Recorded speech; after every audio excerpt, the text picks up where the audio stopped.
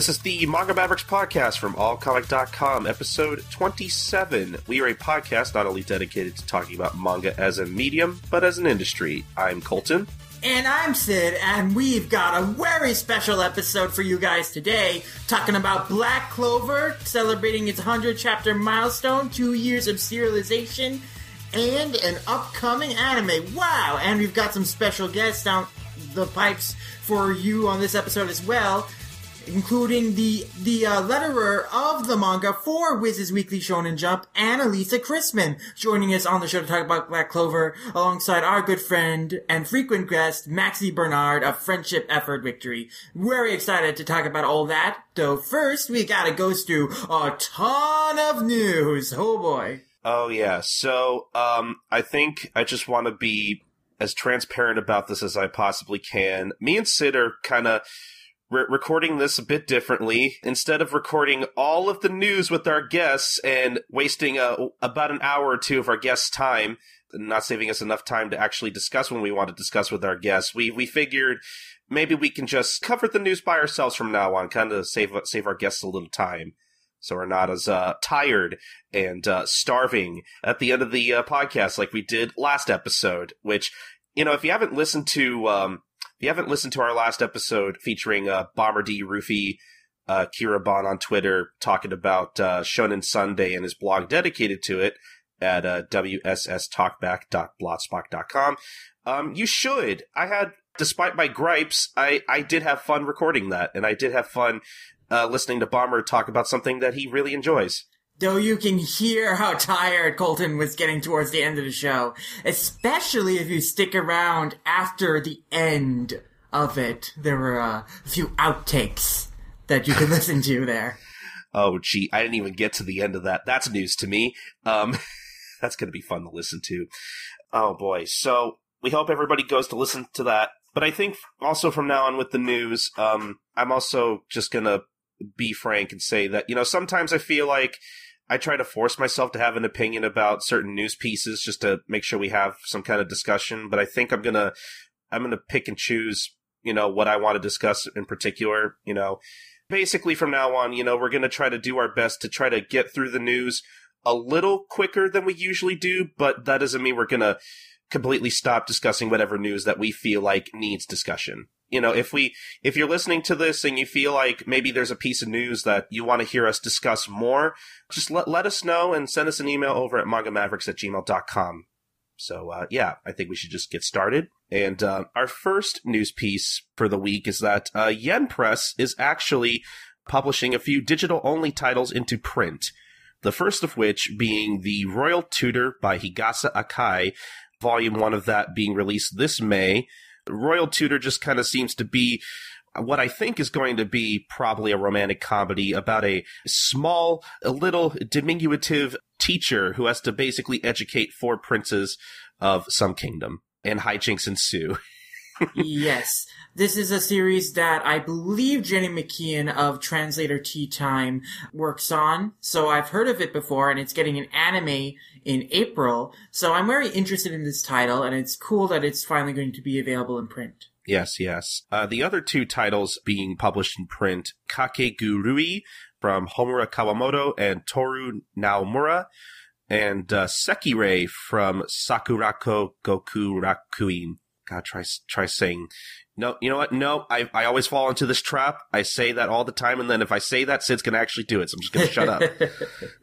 Kakegurui, it seems to take place at a private academy for basically students from wealthy families where they essentially learn to gamble, it looks like, in order to make more money, which seems interesting. And then Sekirei, if you follow Funimation releases, Funimation released the anime for this a little while ago. I think it's pretty safe to say that it's just an action-packed fan service thing.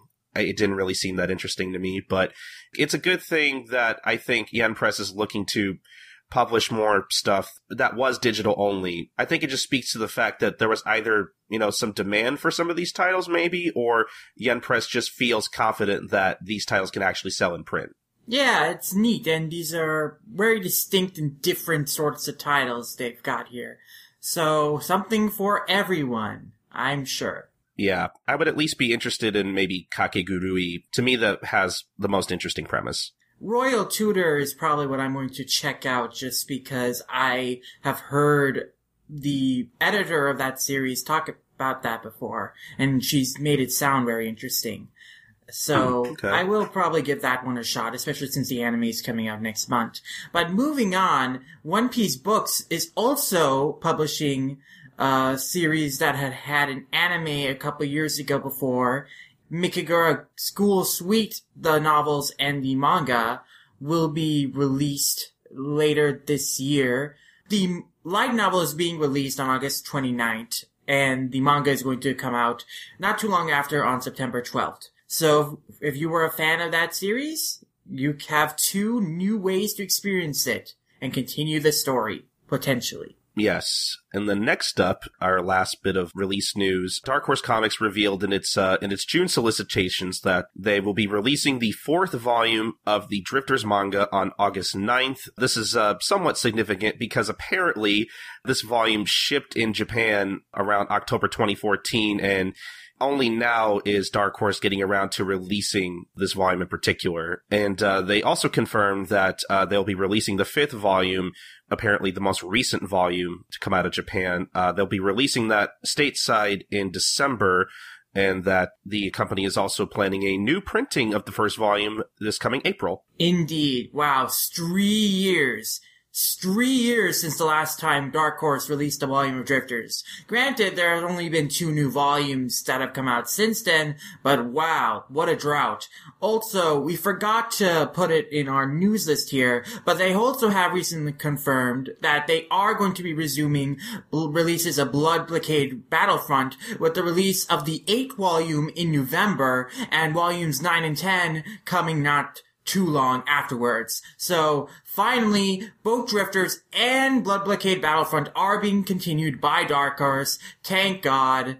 Great. We can read more of them. Yeah, hopefully Dark Horse gets better about releasing some of these. I mean, I'm assuming that, like, I really can't help but wonder why Dark Horse took so long to release more Drifters. I don't know, maybe it's because maybe it didn't sell well enough to... Yeah, that's my guess. I don't think it did that well, but when the anime came out last year, there was suddenly more interest in it, and so now they're like, okay, let's try this again.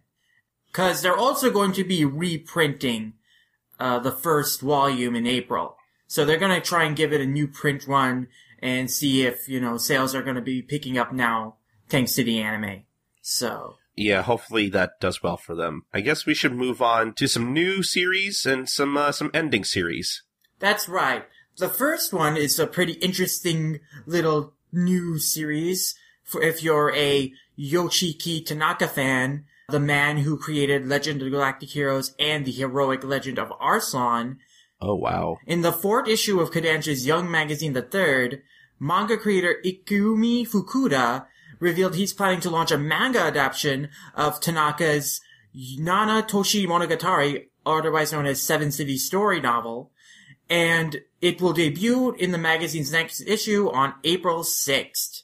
It looks to be a sci-fi fantasy fusion epic with a crazy plot about 7 cities and moon colonies and humanity being trapped on Earth and mysterious virus killing everyone on the moon. Lots of crazy stuff. I think it's like a fusion of Galactic Heroes and Arslan together. It seems interesting. I definitely want to see what comes of this manga adaptation, and maybe we might even get the novel one day if the Legend of the Galactic Heroes novels continue to do well for Viz. Yeah, hopefully.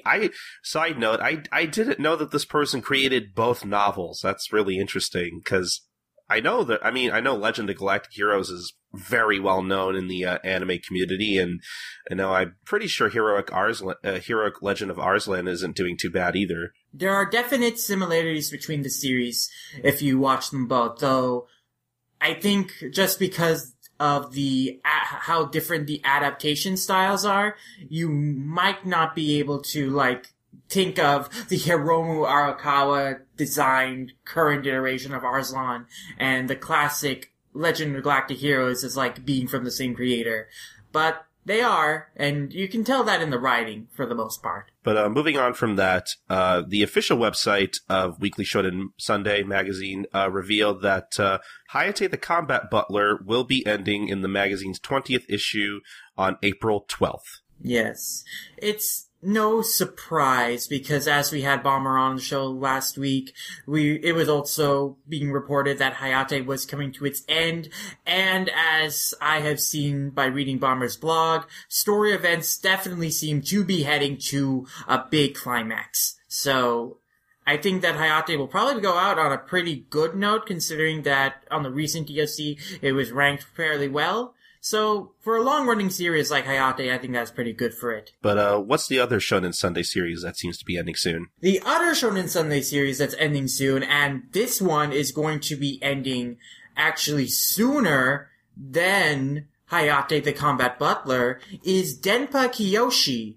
That's right, Denpa Kiyoshi is going to be ending in just 3 chapters, with the 26th volume being the final volume, which will ship out on April 18th. Again, this was another series that we had been reported before on our last episode as ending soon, and now we have an official time frame as to when it's going to end.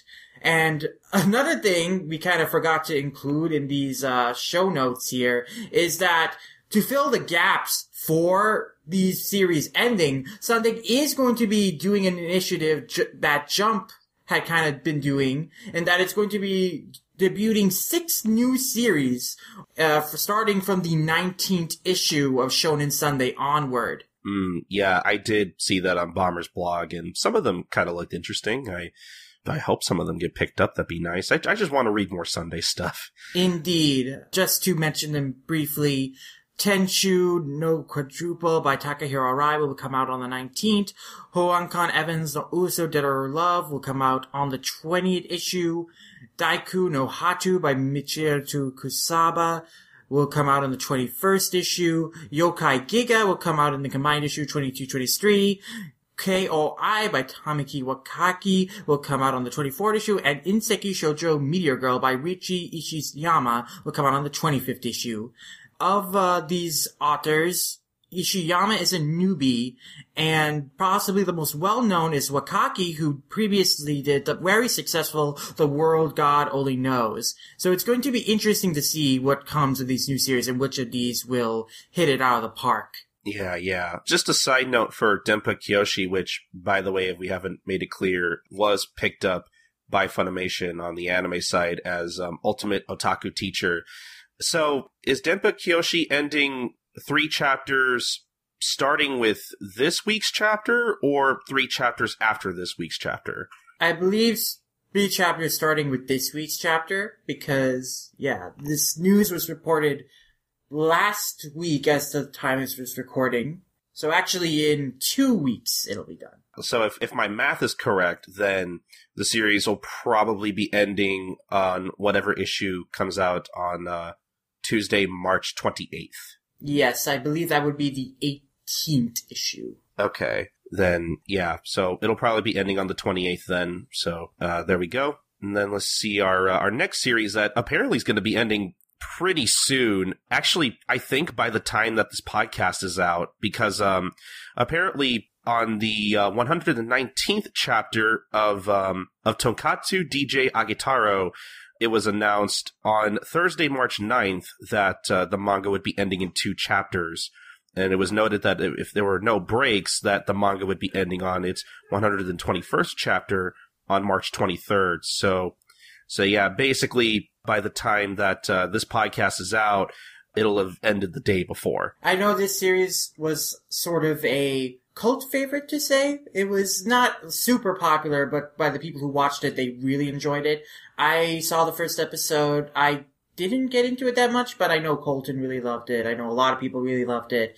And I do think it'd be a great addition, the manga, to Wiz's free section. So I hope they do think about that sometime. Yeah, I watched all of the anime as it was airing, and I enjoyed it. I thought it was a nice little thing. I definitely enjoyed a lot of the music. I even have a bit of the soundtrack on my phone. I like listening to that while I'm out on a walk. So yeah, I'm hoping, like Sid said, yeah, this will maybe hopefully get picked up at some point. I would like to read this in English. And for your fans of the very hot, very popular manga, Miss Kobayashi's Dragon Maid, which has an anime this season that is really popular, arguably one of the most popular shows of the season, the writer, Cool Kyushinja, has a new manga that's going to be coming out soon. A new romantic comedy that's going to debut on March 27th in Monthly Comic Rex. Deotima Manuel Kamisama Tachi no Renai Daiko, otherwise translated known as Agent of the Gods' Love. So, Cool Kyushinsha is known for his very cute comedies, such as I Can't Understand What My Husband Is Saying and Kobayashi's Dragon Maid, so I think you can expect more cuteness from this new 4-panels gag series. See, I didn't make that connection that I Can't Understand What My Husband Is Saying and Dragon Maid were both from the same guy. But like now that I think about it, the character designs for both of those do look pretty similar. I did enjoy I Can't Understand What My Husband Is Saying. I thought that was a pretty good anime, actually. But yeah, I don't know. If I had the chance, maybe I'll check it out. I haven't actually gotten the chance to really watch Dragon Maid. Well, actually, I probably shouldn't say that because I actually really haven't had much of an interest in watching it, or at least not weekly. I'll probably watch it maybe when it's all out.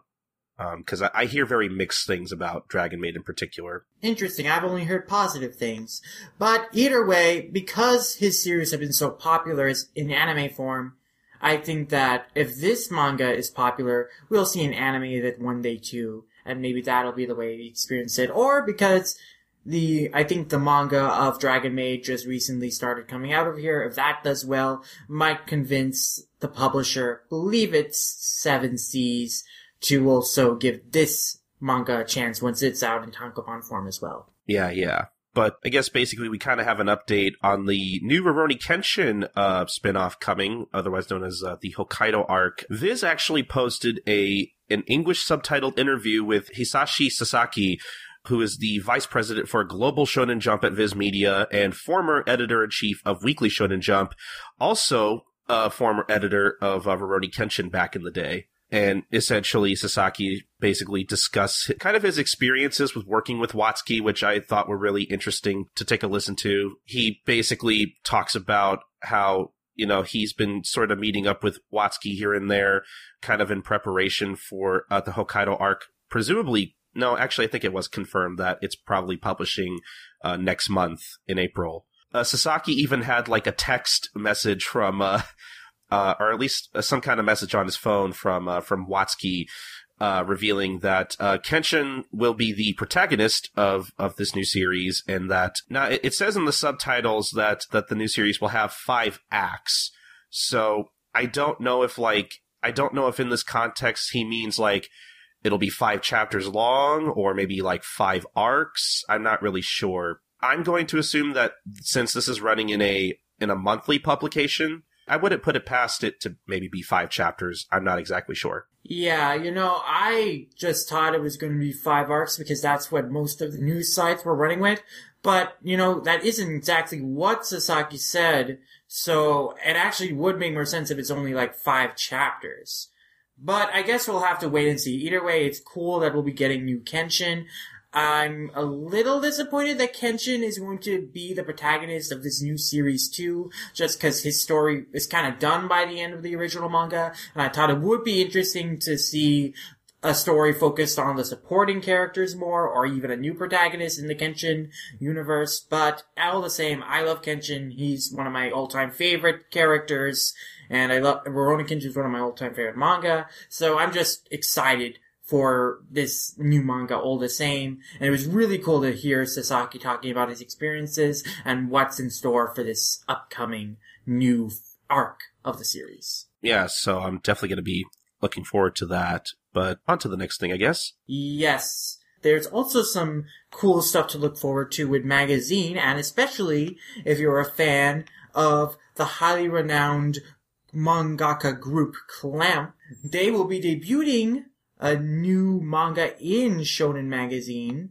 called High and Low. It's coming out on March 22nd, so I don't know if anyone is going to pick it up it would be a shame if neither Crunchyroll nor Kodansha themselves just releases this on Simulpub. But yes, this new series is going to be based on a 10-episode drama called High and Low Story of the Sword that premiered on TV and Hulu in Japan in 2015 and also had a second season in 2016, as well as a film last year as well. So Two films, actually. So obviously... 3 films, actually. Huh. 4 films, actually. No. No, but yeah, this seems to be a really kind of popular franchise at the moment if it's getting that many series and movies. That's really interesting. Yeah, I mean, to have Clamp attached to your manga and have it running in magazine, that is the mark of a pretty popular franchise for sure. So it'll be interesting to see what comes of this, and if we even get it simul-published, because I think just, even though this, High and Low franchise, it might be unknown in the States, the name Clamp is still highly regarded. Yeah. So just on that alone, I think Kodansha or Crunchyroll could have a selling point there. I really hope this doesn't end up like the Ruby manga though, where it's a new manga drawn by a popular artist.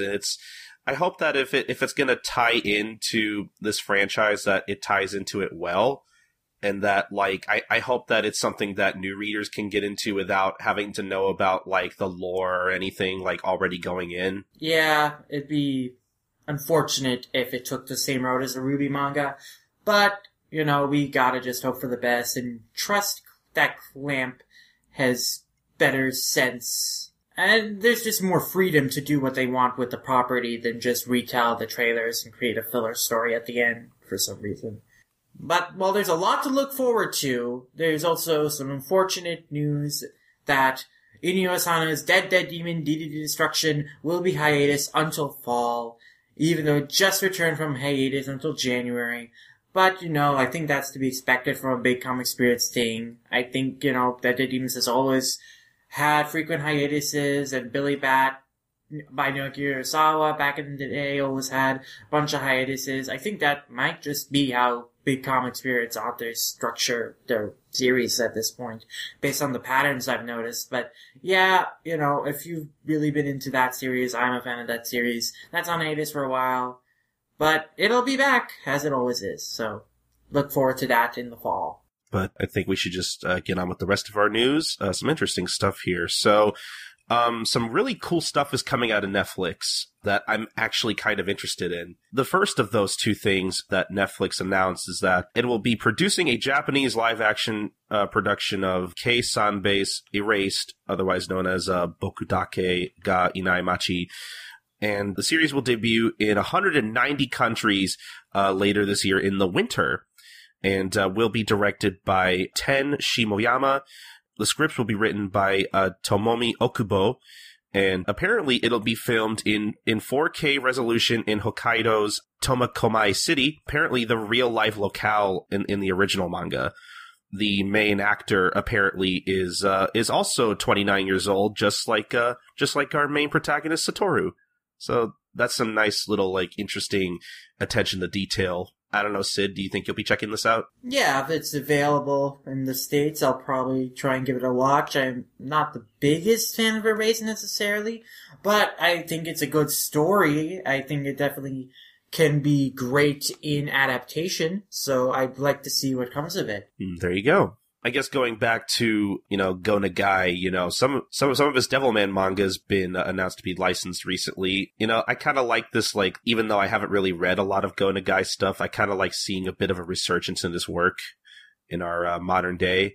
Because it looks like, apparently, Netflix is also going to be producing an original series based on the Devilman manga entitled Devilman Crybaby, and will be premiering in the early spring next year, in the year 2018.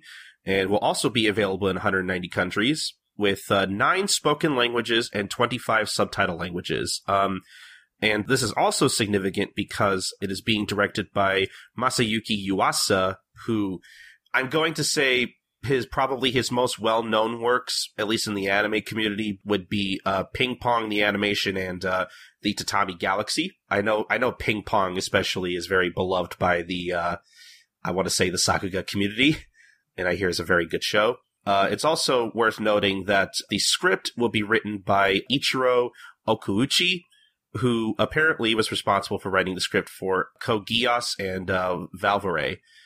So I figured people would be interested in some of those credits. Sid, did you see the trailer for this by any chance? Yeah, the trailer looked cool. I'm very interested in this because they say it's going to be a readaptation of the original manga with the original ending of the manga. Which is a cool thing. But, as cool as Masaki Yuasa directing is, I have to be a little wary of Ichiro Okuchi as the scriptwriter because I wasn't a fan of Val Rave and Geese, and he's also written some other less than well-written things, I would say. So I'm a little wary of that, but, if it sticks to the source material, if it has the great directing that Yuasa is known for, I think it'll turn out great, and I'm looking forward to it, and it's very timely that this is going to be coming out soon, considering that I had already plans to read the Devilman manga, and then, of course, we have the inevitable manga fight showdown between me and Dash on Devilman that needs to happen sometime soon. But yeah, it's really cool. I hope for the best of it, because I don't think Yuasa's made a thing I haven't liked yet. But Ichiro Okuchi has made things I certainly haven't liked. So it's an interesting combination. I don't know which way it's going to go. Where is it going to go? Is it going to be bad? Going to be good? Who knows? It's exciting. Yeah, I'm definitely going to be checking this out. I'm actually kind of excited for it, and I've never read Devilman. But I admit, what I'm really excited for is what they revealed at Denki Game Festival 2017. The news that Kino's Journey is going to be getting a new anime. That's right. After 14 years, there is a new TV anime for Kino's Journey that's going to be adapting more of the light novels. And that's pretty cool because Kino's Journey is a very popular series within the anime community, at least our Western community. And the light novel series, they've been going on for a while. They've been going on since the 2000s, and they have 20 volumes so far. So we've only ever really got to experience a small fraction of the story through that 13-episode anime back in 2003. The releases of the light novels here, I don't think they got very far. There was not ever a manga adaptation for anyone to license until recently. So this is really cool that we're just going to finally be getting more Kino's Journey, which is definitely one of my favorite anime, so I am really excited for this. So what I'm wondering is, because I don't think this was just kind of a basic announcement with no, real detail other than, I think they got a different voice cast for most of the characters, or at least some of the main characters, it looks like. I'm sure this is probably going to be produced by an entirely different studio or whatnot. That's probably for certain. So I wonder if they're gonna start from the beginning of the novels again, or if they're gonna pick up from wherever the original TV anime left off. That would be interesting. Yeah, Kino's Journey's episodic, so they can just pick up from where it left off, and I don't think anyone missed much. They can just re-explain some of the backstory that was revealed in the first core. But all the stories that they did in the first season, they don't have to redo again, because it's an episodic story. I think that'll be an interesting to maybe pay attention to. Yes, for sure. It's probably going to be one of the most highly anticipated anime of the season it comes out, for sure. Probably, yeah. Indeed. Moving on from that, something also that's a little interesting, I don't know if it's highly anticipated or not, but it's interesting for sure, that the publisher HarperCollins, who you know is responsible for publishing a whole sorts of books. They are the self-proclaimed biggest publisher of books in the world. At least that's what their own website claims. But at the very least, their Japanese division is going to be launching their own manga magazine called Otomi Dosh.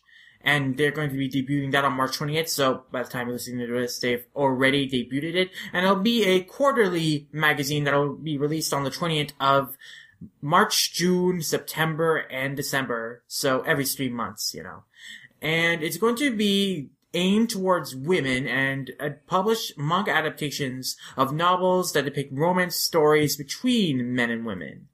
And so the debut issue features an illustration by Saikyo Ikegami, who illustrated the Alexandros Denki and Genju Korintan novels.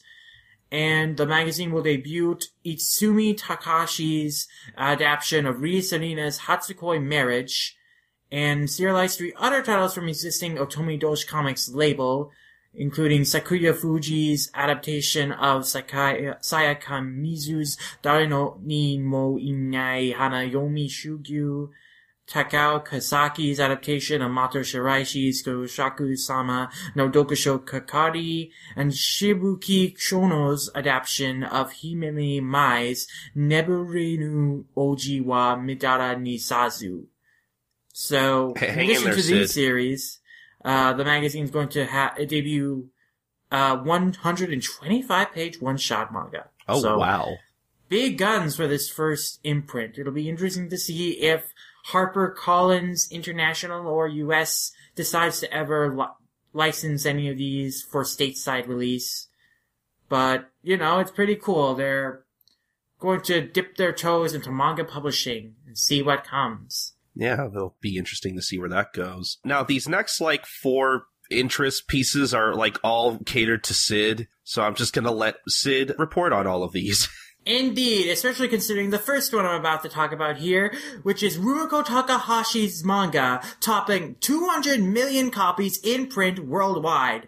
This is very exciting, and it puts Takahashi into an exclusive club, because the only other mangaka to sell more than 200 million copies of their works are the likes of Akira Toriyama, Masashi Kishimoto, Eiichiro Oda, and Takao Saito. So, Rumiko Takahashi's in the top 5 in terms of manga circulation of her manga, which is pretty awesome. And, of course, there's going to be a lot of celebrations done on Shonen Sunday's part to commemorate this milestone. In the 17 and 18 issues of Sunday, Takahashi will debut a 2-chapter one-shot called Senu no Mushi, otherwise known as Millennium Innocence, which is the first time in 18 years that Takahashi has published a one-shot in Shonen Sunday. Not only that, but the magazine will also feature illustrations of Takahashi's characters by 29 creators, including Mitsuru Adachi. And you can find these illustrations on Bomber's blog, Sunday on Tuesday, which he has posted up a preview of them, and there are some choice stuff there. Lots of lovely illustrations. Mostly Lum, Kyoko, Ranma, and Inuyasha, but there are a lot of love thrown to other works of Takahashi's as well, and even other characters. Probably the most unusual choice was Hirakawa drawing Mr. Fujinami from Urusei Yatsura, and which was a choice I don't think anyone else would have chosen, but it was great. But some really cool stuff to celebrate Takahashi, and with the Inuyasha stage play coming in April, and Ranma's 30th anniversary being this year, this is a pretty good time to be a Takahashi fan. Oh, I almost forgot. Yeah, Renee has another season next month. I keep forgetting, even I keep forgetting about Renee. Everyone forgets about Renee. But yeah, awesome stuff for Takahashi fans. But perhaps even more exciting is for fans of Leiji Matsumoto. Matsumoto has come out recently and said he wants to create a story that ties together all his previous works. And he already has a title for it. Ooh. Just think about it. A work of Matsumoto's that ties together all of his previous works, from Harlock to Galaxy Express 39 to Emeraldus to Battleship Yamato. For that'd be pretty crazy. Though it'd probably be pretty confusing because all the women in this series look like Maytel. But, I'm sure he'd find a way to make them look more distinct. But it's still pretty awesome. I hope Matsumoto makes that manga happen. It needs to happen. It's the ultimate crossover, and I want to see it. So I guess that they're going to be giant space battles, maybe, hopefully, right? At least intrigue in space. This works all about space, and traveling in space and stuff. Honestly, hearing you list off most of his works, and me having a basic understanding of what all of those individual works are about, I'm just thinking to myself, actually, yeah, that could work. They're all set in a way that you could make a crossover happen. But that's only scratching the surface of his works. He's done so much, So it'd be crazy to see, of all, he's done maybe 30 series? Oh, wow.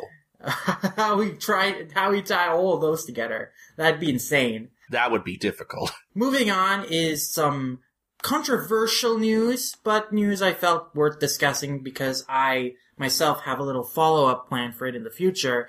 But in case you don't know, in the 10th episode of the Fuuka anime, a pretty significant plot twist did not happen that was in the original manga. Truck-kun appeared, but it did not hit Fuuka. Fuuka didn't die. You see, in the original manga, Fuuka died in the 4th volume of the series. And around like chapter 36, I believe. So in the anime, Fuuka isn't run over, and she's still alive. And apparently the reason why that is that Seiyukuji said himself that he wanted to see a version of the story where Fuuka was still alive, because and I remember this so well. Back when it happened, there were a lot of angry complaints from fans about what happened. You know, I guess even he himself had some regrets about it.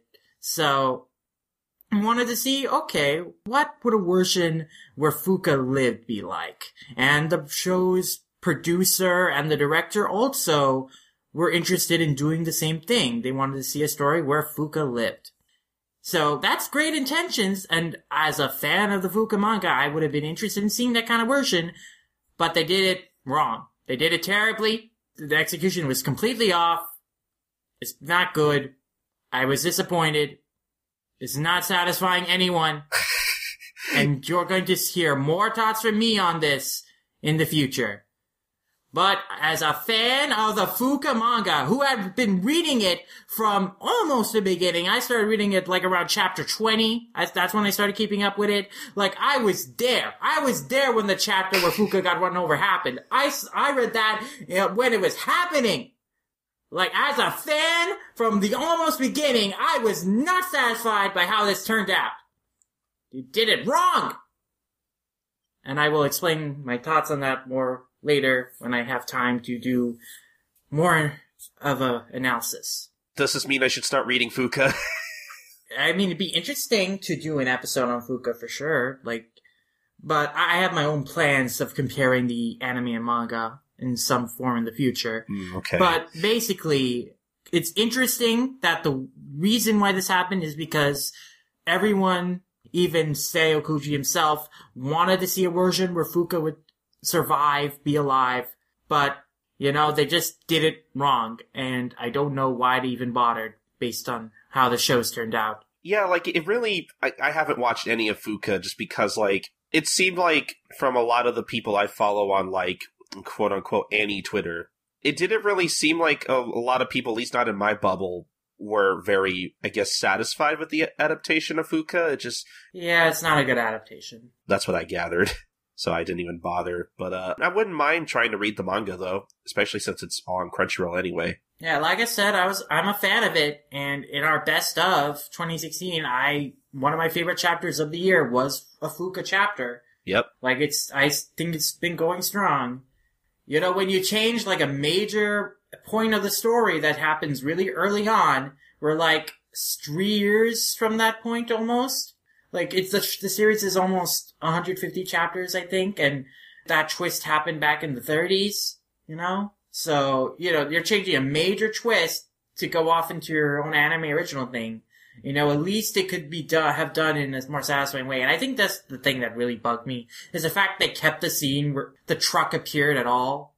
They start the scene, but they just pull a fake out. It has no purpose in the context of the episode. You only know what's going on if you had read the manga and you had an expectation of what's coming. But in the purpose of the episode, it's just pointless scene. It's filler. It has nothing. It does nothing. I don't get it. That just sounds like they framed that scene and they executed it that way just to piss off fans. Oh, look, that one scene you're looking forward to is coming up. Oh, no, we're not going to do it. We're going to do our own thing. Yeah, that really sounds like a good way to piss off fans, honestly. I'm sure they didn't want to piss off fans. I'm sure they wanted to pleasantly surprise fans that, Fuuka didn't die. But no, it just But that sounds like the worst way to do it. It is the worst way to do it. That's why it's bad. This adaptation makes bad decisions. Anyway, we're going to end off the show here by looking at a poll, a very interesting poll, of anime fans want. Specifically of manga that have yet to be adapted. And the most interesting thing that topped this poll that Anime conducted in the completed manga that people want to receive an anime adaptation section was Straighten Up by Takuma Yokoda. And Straighten Up just recently ended just a couple weeks ago. But it seems that the series is so popular, or at least it has enough of a fan base that it was able to top this poll of manga that people want to see adapted into anime. And I think that it would be great as an anime. And even though the manga is already over, it'd be cool if, it was still adapted in some form. But Sid, why have an adaptation of Straighten Up when we already have Welcome to the Ballroom, a better dancing manga? Well, I don't deny that Ballroom might be a better dancing manga. I haven't read it, but there can be more than one dancing anime. Like, no one complains that there's more than one basketball anime. No one complains there's more than one baseball anime. It's just a genre. It's not like two isn't like overdoing it, and they're different enough from what I know of them. I understand. But yeah, it was just a pleasant surprise as someone who was a fan of Straighten Up that it topped this list. Other cool surprises in terms of what made this list. Well, this one isn't a surprise. Crossbone Gundam came in number 2. Everyone wants a freaking Crossbone Gundam anime, but Sunrise still hasn't delivered it to us. I don't know why. They're blowing money away by not doing it. They should just do it, because that's what everyone wants.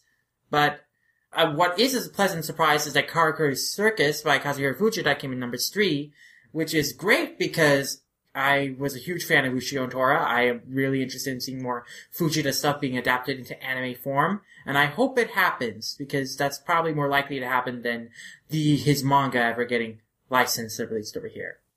There are actually a lot of Shonen Jump series that had ended a long time ago that were kind of cult hits that are on this list. Siren comes in at number 5, Muyo and Roji comes in at number 6, M0 coming in at number 9, and Soul Catchers coming in at number 10. All those could have made interesting anime for sure. A lot of those titles I've always been really interested in reading. I know Siren definitely had its fan base, even to the point where Viz even picked that up. I remember Viz picked it up, and then I think right after they picked it up, I think it was getting canceled in the original Jump, which is unfortunate. Yeah. Muyo and Roji I've been interested in reading for a long time. Muyo and Roji is a series that, you kind of have to buy. I don't think there are any translations of it online, at least not that I could find, so you have to buy that, so I'm being forced to buy that, so there you go. You're welcome, Shueisha. Actually, Yandere Kanojo is interesting to me because a friend of mine actually came up to me one day and was like, hey, have you ever read this? And I'm like, oh, no. And from what I've seen of that, it seems like it could be a cute little, adaptation of a 4-coma kind of thing, so maybe that could be popular. Yes. An interesting one on this completed list, too, is Kodoku no Gourmet by Masayuki Kusumi and Jiro Taniguchi. And maybe we could get an anime adaptation of Gourmet to, maybe honor his memory a little bit. That'd be nice. Also interesting is the incomplete manga that people want to receive an anime list. But some stuff I don't know on here, but the stuff I do know I certainly agree with, including Delicious in Dungeon by Ryoka Kui, which the manga will be released by Yen Press starting in May, which I'm very excited about. Cells at Work by Kai Shimizu, which the manga of is already being released over here. Promise Neverland at number 9. You all know that if you listen to the show. I think that's actually, of the 10 listed here, the most likely to get an anime in the next year or so. Yeah. And then one that everyone always has wanted an anime of, but one that probably will never happen, is Yotsuba at number 6 by Kiyohiko Azuma. And I know the desire to see Yotsuba animated, but at the same time, the series has a Calvin and Hobbes-esque quality that I feel would be lost if it ever were translated into another medium. And I know Azuma feels the same way, which is precisely why he has refused to have any offers of anime adaptation of Yotsuba. So as much as people want it, I don't think it's ever going to happen, and I'm okay with that. Yeah, I guess that makes sense. I think number one is, I don't remember exactly what the translated title of this was. I think Takagi-san manga, I think is the same one that we reported on a little while ago, where there was a contest being held for like a one-shot based around the world of that manga. Yes, and the winner would get their own spin-off manga of Takagi-san Serialized. Yeah. Yeah, so it's pretty cool that Takagi-kan topped the incomplete list, and considering that kind of contest was just being conducted so recently, I wouldn't be surprised if the series is picking up in popularity enough that we could see an anime adaptation of it sometime soon. And it looks like a cute series, so that'd be kind of nice. From what I remember of the premise, it seems like it could be a cute little thing, kind of like what was that one series called? Now I can't remember. You might remember this one, the one with the two kids in class, and they're like both just doing whatever in the back of the classroom, like the Master of Wasting Time or something. Yeah, I remember that. I don't remember what the title is, but I think you know what series I'm talking about. It could be something like that or something, but I didn't know that the Mr. Nietzsche says, I can't ever pronounce that, in the convenience store. I know that has a drama on Crunchyroll, which I've watched a little bit of, and it's pretty funny. I didn't know that had a manga. A lot of Japanese dramas are actually based on manga, so that doesn't surprise me. But yeah, if that already got a live-action drama, I wouldn't be surprised to see an anime of it sometime in the future either. Yeah, that is a very funny series. I don't watch a lot of drama, but I really need to watch more of that. It was so good. But yeah, these are some really interesting results. I would not mind seeing some anime adaptations for some of these. I'm interested myself. You know what would be really interesting? What? An anime of Black Clover. Oh wait, that's already happening, isn't it? Wow, we should really talk about that. Oh wait, we have guests! We do have ways to talk about that. We have a reason to talk about that. We should! Let's transition into the next thing! And now it's time for us to talk about our discussion topic for this week, Black Clover! Annalisa, I was hoping you would do your Black Clover scream. Black Clover! I didn't know if it was appropriate. I'm sorry. So, as you might have heard, we have a special guest. Everyone's favorite magical talking ghost camel letterer, Annalisa! Hello. How are you doing, Annalisa? You know, I'm doing all right, thanks. Mm-hmm. Excited to talk about Black Clover? I am always excited about Black Clover. Anything about Black Clover. I'm so excited, I can't even talk. Yeah, we're all got a little tongue twist-tied here today because we're all very excited. We've got a big show today because we have 4 people on as opposed to our usual 2, like 2 guests. That's a first for Manga Mavericks. That's pretty exciting. We should also mention that we have Maxi Bernard on from Friendship Ever Victory as well. Yay! At this point, I'm probably more of the Manga Mavericks than I am Friendship Ever Victory. But yeah. Number 1 Manga Mavericks correspondent Maxi Bernard. I'll get it on business cards. It'll do me well. All right, good. Oh. But I wanted to first just introduce Annalisa to the audience in case you don't follow her on Twitter or you haven't heard her before on the Shonen Jump podcast or the weekly manga recap podcast. So Annalisa is a letterer working for Wiz, and she works on Shonen Jump series, including the topic of our show, Black Clover, as well as World Trigger, and a whole bunch of other series as well. Yes, a lot of series. Most importantly, Black Clover and World Trigger, though, let's be honest. Yeah. So, what is a manga letterer, Annalisa? What does your job entail? How is it different from an editor and a translator? So, a translator, as people probably know, will take the Japanese and translate it into English. The letterer gets that script and has all of the Japanese pages and replaces all of the Japanese with the English equivalents as given to me by the translator. So anything that was in Japanese, it's my job to make it in English. if that makes any sense. A lot of people, when I try to explain this to a lot of people, they think I'm actually the translator, but I have nothing to do with translating the manga. See, from my understanding, what it seems like you do, like especially on when you're working on these simul published titles for the Digital Weekly Shonen Jump, I think it's obvious that you do a lot of this through Photoshop, if I'm assuming correctly. Yes. Actually, for the simul pages, or simul releases, it's a lot of InDesign, because I don't have to do a lot of touch-up work. Mm-hmm. Okay. So I'm just like, if listeners don't read Jump Weekly, you'll see the sound effects are subtitled. The text is all replaced, whatever, but the sound effects are all subtitled. But then if you get the graphic novel, all the sound effects will be in English. So you do both of those? Yes, so I do both of those for all of my series. I do both the graphic novels and the digital weekly chapters, if they are being released. Yeah, and I imagine touching up the sound effects in the graphic novels can be quite a pain, because you have to redraw the backgrounds for a lot of the time.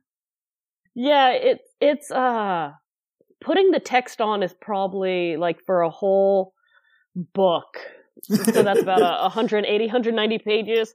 It's probably about 10, 15 hours, maybe.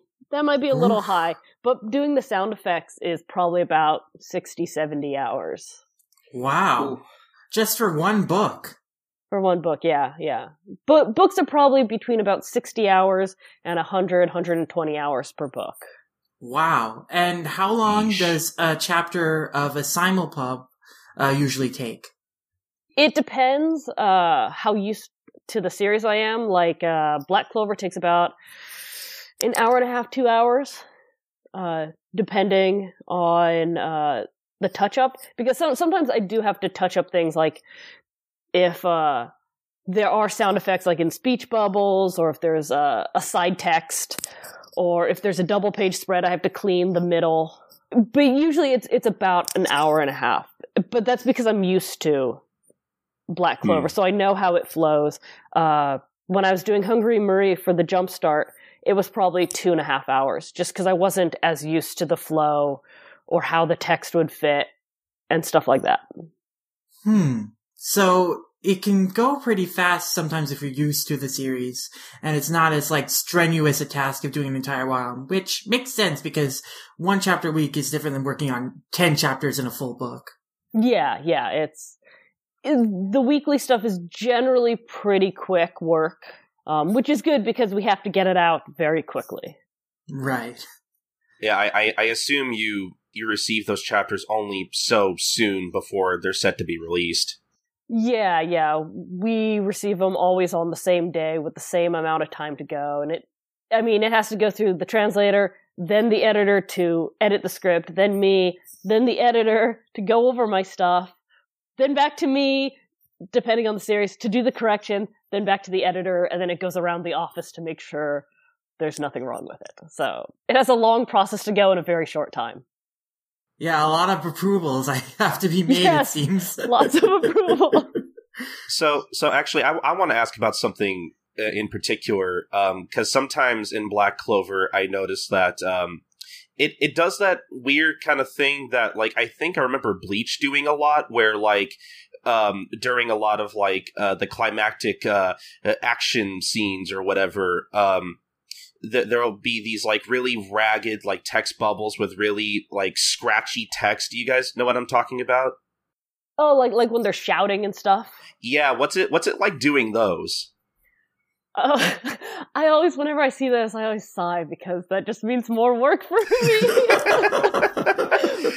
Yeah, but, I imagine those are a bit of a pain. Yeah, they're fun because there's always a lot of emotion and energy in them.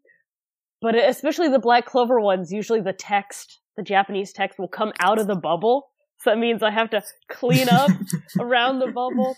But it is fun. Like, I always appreciate when a chapter doesn't have Asta yelling at other people, because it means less work for me. Those are kind of a rarity, though. Yeah. But it's fun because it's the way I do those is usually I have a font and I'll kind of arrange the letters as, it fits and how I think it looks. In a way I think that looks kind of cool. And then I'll usually go over and kind of like draw on top of it to give it a more, I guess, hand-done look.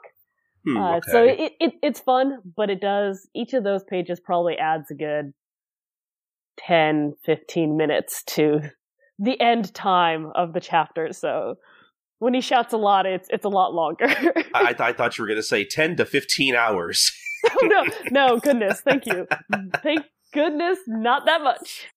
What's the most difficult series you've had to letter? I'll give you 3 for different reasons. Ooh, okay.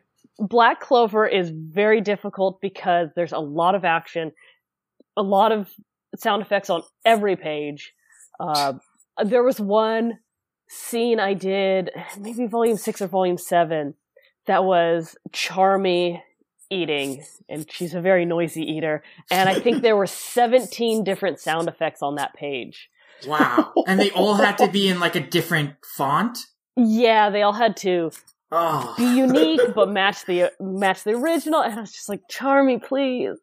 But it's such an action-heavy series. There's, always action going on. If there's not, there's stuff going on in the background. So it's a very time-consuming series.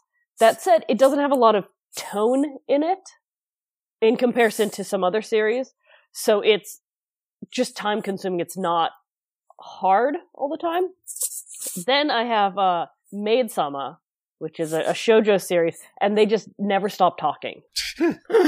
Oh boy. So the sound effects usually aren't that hard, but when I put the text in, it takes if I were to put the text into one whole volume, I could usually do it in a day, maybe a day and a half, but Maid-sama takes 4 days. Wow. Because they don't stop talking! And there's always people in the background talking, so that's another font. But then also, the third series, for a completely different reason, is Goodnight Poon Poon. Because it is the most depressing series. And we release it as a omnibuy, so it's always a 2-in-1. So it's between 400 and 470 pages of just depression. Wow. So by the time I finish that, I'm just like, let's go back to Black Clover. Yay, they're fighting and everybody's like, oh yeah, it's a total mood whiplash. I imagine to go from Poon Poon to Black Clover. Yeah, it's definitely whiplash. So those are the hardest ones, I'd say, but for completely different reasons. Yeah, and I imagine Poon Poon's also hard to work on in public, considering some of the content. Oh my goodness. Manga. I'm so blind to the what's going on in manga sometimes, because I'm a freelancer, so I work from home. But I try to go out and I've got a Starbucks nearby and just to be around people, so I'm not some crazy hermit. And so I'll be working at Starbucks, and then I'll open a page and be like, this is inappropriate. But I'll be halfway through the page and oh, goodness. Oh, what have I done? Oh, there's a series, there's a page in Poon Poon, yeah, because it's so depressing, and it's really dark at times. And I was halfway through it, and I realized Poon Poon's masturbating. Yeah, and you had to letterate a bunch of sound effects where it's fap, fap, fap, fap, fap. Yeah, the field of fap. And I was just I don't think. And I'll do this in public and be like, oh my god, what am I doing? See, at that point, I'd be like, well, this is my job. Yeah. When I was a much younger letterer, I worked on more yaoi titles. And there were times when I needed to get out of the house, and so I'd go to Starbucks, but I'd sit in a corner so nobody could see my screen. I was like, oh, this is fine. So I'm working on this very dirty scene, and I look up and there's a mirror above me that's tilted. Oh no. I was just like, first off, why would you put a tilted mirror there? Like, why? And second, oh god, everybody was seeing the gay porn I was working on. Oh no. Oh wow, that's terrible and funny. I hope nobody actually noticed and just went about their day getting their coffee and whatever, but... Yeah, hopefully everybody was too busy working on their novels or whatever. Yeah, oh man. Who knows, if you got lucky, like some people saw the art, got curious, and you got them into buying the series somehow. Like, anything could happen. Could have been a positive, yeah. Oh man, somebody just comes up to you. Hey, what's that? When people do come up to me at Starbucks or wherever I'm working, they're like, "Oh, what are you doing?" And I try to explain it, and they're like, "Oh, so you translate Japanese?" I'm like, "Does it look like no? See, here's the script, and here's the Japanese page," and they're like, "So you translated?" I was like, "Yeah, I translated it." Sure. But speaking of translators, here's a question I've always wondered. So when you look at the credits in the back of the Shonen Jumps and see like who worked on each series, the Black Clover translator is listed as 8C Language Solutions Incorporated. Is that a person going by a pseudonym, or is it a team? I think it's a person that perhaps works at a translation company? Oh, that's interesting. I'm not 100% sure on that, but I'm pretty sure it's the same person, the same woman every week. Because it's the same style translation every week. So, like, I think it's somebody, it could just be somebody that they're the only person that works at the translation company, but they have a company for tax purposes or whatever, but that does vary. Like, there are places that I was just talking to an editor about it recently, but I can't remember the name of the company. But there's a company that has like 4 different translators, but they all go under the same company name. Huh. It was just something that always really interested me, because you see a bunch of irregular names and then there's just this one company name, and it's like, do they outsource the Black Clover translation? That's interesting. Yeah. I've got the volumes in front of me, and this is where I get to be the annoying, boring person ruining a conversation. But does it not mention, I don't know anyone's stuff, Taylor Engel as translator for the series? Because that's who the volumes has got along with HC Solutions. Well, not in the Shonen Jumps, but maybe they list someone else in the volumes too. I don't have the volumes in front of me, unfortunately, to check myself. But yeah, like every week, and ever since Black Clover was first being published by Viz, like it lists HC Language Solutions as the translator. So I've always wondered about that. Maybe that's the person who's translating along with that company. I'm not sure. I would assume that maybe that's the head translator from the company working on Black Clover. Yes? Probably. I'm not sure. Unfortunately, I don't have a lot of contact with translators. Okay. So the few I do know are the types that just use their name and they don't work for a company. So I can't speak much to that. Sorry. Okay. But to start talking about you again, I just wanted to ask how you got started as a letterer, and then how you got started working on Black Clover. All right. So when I was in college, I found out that Viz had internships, and Viz is based in San Francisco in California, and I live about an hour east. So it was something that I could, if I was able to get the internship, I could, make the commute. And by some miracle, I did end up getting an internship. I swear there must have been no other applicants because later interns were so much more qualified than I was. Like, I talked to people that interned after I did, and I'm like, what? You're doing an internship for Viz and for Pixar? Who are you? What? Oh, God. I'm like, I had just finished my second year of college when I did this internship, and I didn't know what I was doing. But one of the jobs they had me do was they were putting out a Shonen Jump issue number 0 book. And it had like special Naruto color pages. And the letterer for Naruto was unable to letter them, or they didn't ask the letterer because they had, this lame intern that they could just force work on. And so they had me letter these color pages, and I'd never done anything like it, and I thought it was really fun, and people do this for a living? Wow, let me try to, figure this out, see if I can do this. And so they had me turn in my resume and then take a test, which was like 5 different pages from different series. And I did an awful job, but apparently it was just not awful enough that I was put in a letterer pool.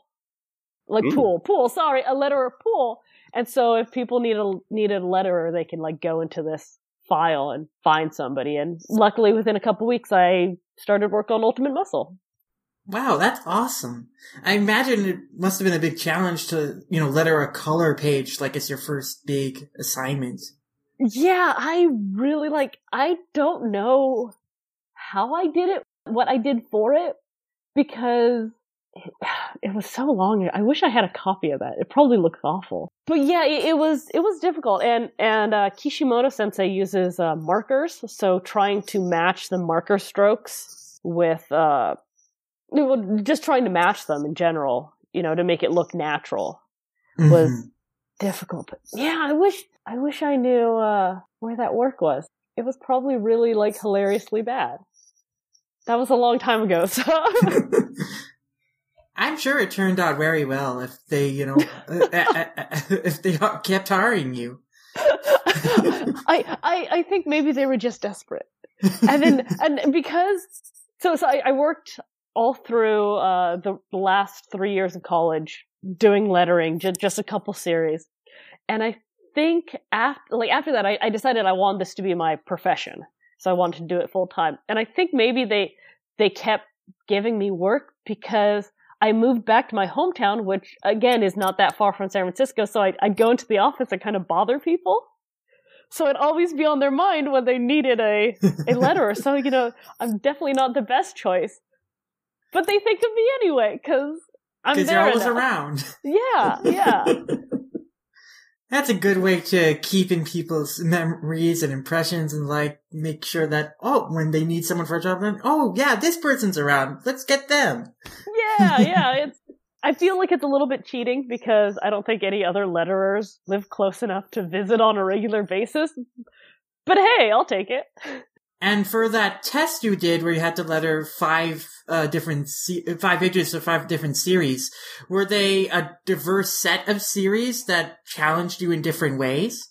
Yes, they were very different. I don't remember all of them, but there was a page from Ouran High School Host Club. So it's very shoujo, very high activity. There's a page from, what was it? Mare? I think was the title. And that was just yeah. And that was just a high, action-y pose thing. And then there was Beat the Vandal Buster. But it was just a very look at this big field we have, and here's a tiny sound effect. I don't remember the other ones, but it was a big variety. So it covered a lot of ground. Yeah, it sounds really cool though, to get to be challenged in different ways, and must have done a great job once again, because they keep hiring you. I think at the time it was just okay. I do have copies of those pages, and I looked at them. I moved recently, so I found them again. I looked at them wow, I wouldn't hire me. Well, I think we're always very critical of our old work, especially if we've come a long way since then. And especially since for you, those were 10 years ago. Yeah. Oh, I'm getting old. Yeah, I really appreciate Viz for giving me a chance and letting me, believing in me enough to give me some work. And I don't feel so terrible about my work now, so. That's good. It only took 10 years. And so, how did you get started working on Black Clover? So, as people probably remember, Black Clover was a jumpstart, a pretty early jumpstart. And I think when it comes to jump starts, usually they're just kind of sprinkled around letterers that can take them on. I don't know why I was given Black Clover, but I was offered it. And I was like, yeah, sure, new series, whatever. Yeah, I don't think there was any special reason I was given it. I remember being a little upset because at the same time, Kagami Gami was coming out. That was another jumpstart at the time. Oh, yeah. And I was the letterer for Siren, which was the mangaka's previous work. And so I really wanted Kagami Gami because I was like, oh, this is really, like, oh, it's his new stuff. I love his stuff. Oh, I've read all of his series. Ah! But I got Black Clover instead. And again, I don't remember why I was given it. If it was just random and I was offered it and I said yeah, then found out about Kagami Gami later. I don't really remember, but I guess I got lucky because it was kept. Yeah. Kagami Gami was canceled and didn't even run fully in Jump, so I guess it was just lucky. Yeah, so I was wondering then, what was your first impressions of Black Clover when you first started working on it? Oh, let me think. I remember thinking, man, this main character is pretty dumb. This guy's kind of an idiot, but he's a lovable idiot. It's like, I can't hate him. He's kind of annoying, but he tries so hard, I mean, he's got that real shonen spirit. And as I read through the first chapter, I was like, this isn't anything new. I've definitely seen this done before, a dozen or more times.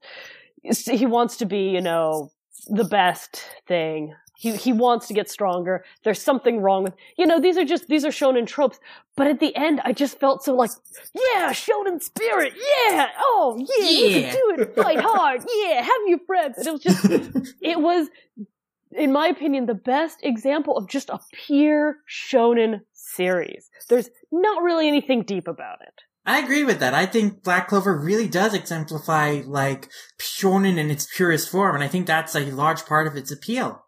Yeah, it's just like, yeah, pure shonen, and there's something refreshing about that. Like, you don't really have to think that hard when you read it. Yeah. It's not a deep series, like I said. It's a kind of simple series, but it's just fun, and I really like that, so... And I think that my first impressions were also along the same way. I remember I actually quite enjoyed the first chapter when it first came out. Now as everyone points out, there are a lot of similarities with Naruto's first chapter. Yeah. But at the same time, I did find Asta endearing in like this pure shonen way in terms of like, yeah, I'll never give up. I'm not done yet, as his catchphrase is. And I thought the arc was really strong. Like, the final, 2-page spread of that first chapter where Asta and Yuno are, giving each other a fist bump, and in the background is, that skull head, cave mountain thing. That was a really cool image, and I was really impressed by the art of the series. And, yeah, going forward, I think that the series has had ups and downs, but, I always felt like there was a lot of spark here.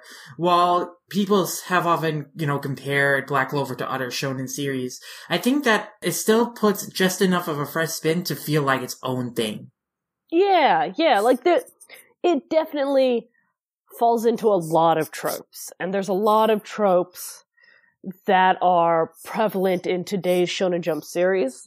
So it is easy to look at it and be like, oh, well, he wants to be the Wizard King. Oh, that's kind of like the Hokage. Oh, so it's copying Naruto. And stuff like that. Or like, look, he's kind of dumb. Kind of like Luffy, And it's really easy to compare it to other series. But yeah, I agree. It has enough of its own spark, of its own life. And it takes a bunch of tropes and it kind of mixes them together in a fun way. Yeah, and so I think we should also move on to how everyone else's first impressions were. Maxie, what were your first impressions of Black Clover, and have they changed over time? Yeah, absolutely. I was grinning to myself with talk of it being like sort of this exemplar of just what shonen comics are. 'Cause I'm just like, yes, it's exactly how I've been thinking of it for ages. I didn't really dig the first chapter. Like, I didn't think it was a rip-off of anything. Maybe it had a little too much of a touch of that fairy tale feeling, and that's like it's never really escaped. But like, as soon as the second chapter came out, I just had this moment of just realizing how massively I had misjudged the series. And like, it does just fill that unusual space of just hitting every single beat as to what you'd expect from a shonen series, and more so a Shonen Jump series. It reminded me a lot of Busou Renkin, of all things, because it's the sort of series you could plop in front of someone at any point that's run and say, you'll probably understand it. It's not just action. It's like hitting all sorts of genres at once, and it's fun. I could see that, yeah. And that's never really changed. Like, the only thing I think it doesn't show in common with Busou Renkin is I feel like that series played with romance a lot, whereas this kind of uses that more as a sort of joke or background matter while it's going forward. Yeah. Which is good, because I don't think Asta has the emotional maturity as a character to deal with romance. No arguments here. And as it's gone on, it's actually become my absolute favourite series running in Shonen Jump right now, both in Japan and in the Viz editions. I'm so happy. It's just got this sort of special feeling to it each week where you know you're going to have a great time. And especially with the latest arc, which really came close to perfection for like the sort of thing I want to see from the series. It was actually pretty great timing that we decided to record this when we did, because the arc like just ended last week. And it was a pretty good note to, especially for Colton, who is catching up, to leave off on to do this discussion. Yeah, I was honestly really afraid that like I almost didn't want to catch up with it, because I wasn't sure if I was going to have to stop in the middle of an arc, and that would have honestly bothered the crap out of me, really. But no, Maxie, so I want to ask you about this, because like it still kind of baffles me that like so out of everything in the Jump lineup currently, Black Clover is your favorite. Yeah, like it's close run with Isebai Monogatari, but it takes me about a month to read through a single volume of that series, and I have to import it from Japan. So like that's a lot lower on my list for that simple reason. But yeah, like nothing rivals it. I go cold on other series in sorts of waves, but Black Clover's maybe had one chapter since I really got hooked with the second one. Like, there's only been one chapter since then where I was kind of like, eh. I mean, it's just that opinion is just really interesting to me. I like things, Colton. Imagine having warmth in your heart. That's what it's like. See, Maxie, I don't know that feeling, so I can't relate to that. Hey, I live in the cold, frigid temperatures of Minnesota, where it can sometimes get below -10. And even I have a warm, soft, welcoming heart for Black Clover, Colton. It's because the shonen spirit burns strong and hot. Yes, it keeps me warm in the cold nights of winter. See, I think this is just going to get into why I feel the way I do about Black Clover, and I think honestly, Sid, can I just start talking about what I think about Black Clover? I think this is a good as transition as any. Sure. So, I'm going to try not to take too long, because I really want to go through my journey kind of beat by beat, because I really feel like I had an opinion about the series going in, because I did read that first chapter when it was just premiering as a jumpstart, and I remember totally hating it. I'm not even going to mince words. And I thought, kind of like everybody else, like, yeah, this just kind of feels like Naruto. I'm not really in the mood to read any more Naruto, so I'm not going to read any more of this. So imagine my surprise when this gets picked up. And I'm like, oh, they picked up that? I would have, I think I kind of sort of agree with Annalise that, like, I know she likes Black Clover now, but at the time, I would have preferred Kagami Gami, just because I felt like I would have liked to read more of that. It was more original, and it's something new, I thought. Mm-hmm. Yeah. Yeah. And so I totally wrote it off after that, and for the next 2 years, I didn't even really think of it. And then, when we're recording the show and we start talking about how it's, getting an anime, I'm like, that just kind of puts things in perspective for me. Like, they wouldn't give this thing an anime if it weren't popular. So the fact that it's been in Jump for 2 years makes me think, well, there's got to be something to this. Like, it has to get better. So I decided, on the show that I was going to read all of Black Clover so I could talk about it on the show and see how I felt. And, when I started reading it again, when I actually started reading it for real from the beginning, and I read that first chapter again, I still don't like the first chapter. Like, because I feel like the first chapter, in terms of, like, its first impressions, I feel like it doesn't do it any favors. Because and I understand now that, it's just shonen in its purest form. And, some people enjoy that. Others, I think, kind of look for more in what they're reading. And I feel like I kind of fall into that category a little bit, because I'm so used to reading stuff like I don't know, like a Gintama or One Piece, or just series like that are still shonen, but still sort of make an attempt to try and really be its own thing, and really try to kind of step out of its boundaries just a little bit, so it's not just pure shonen, which I do appreciate. Well, I do feel it's kind of unfair to lobby that complaint against Black Clover just on the first chapter.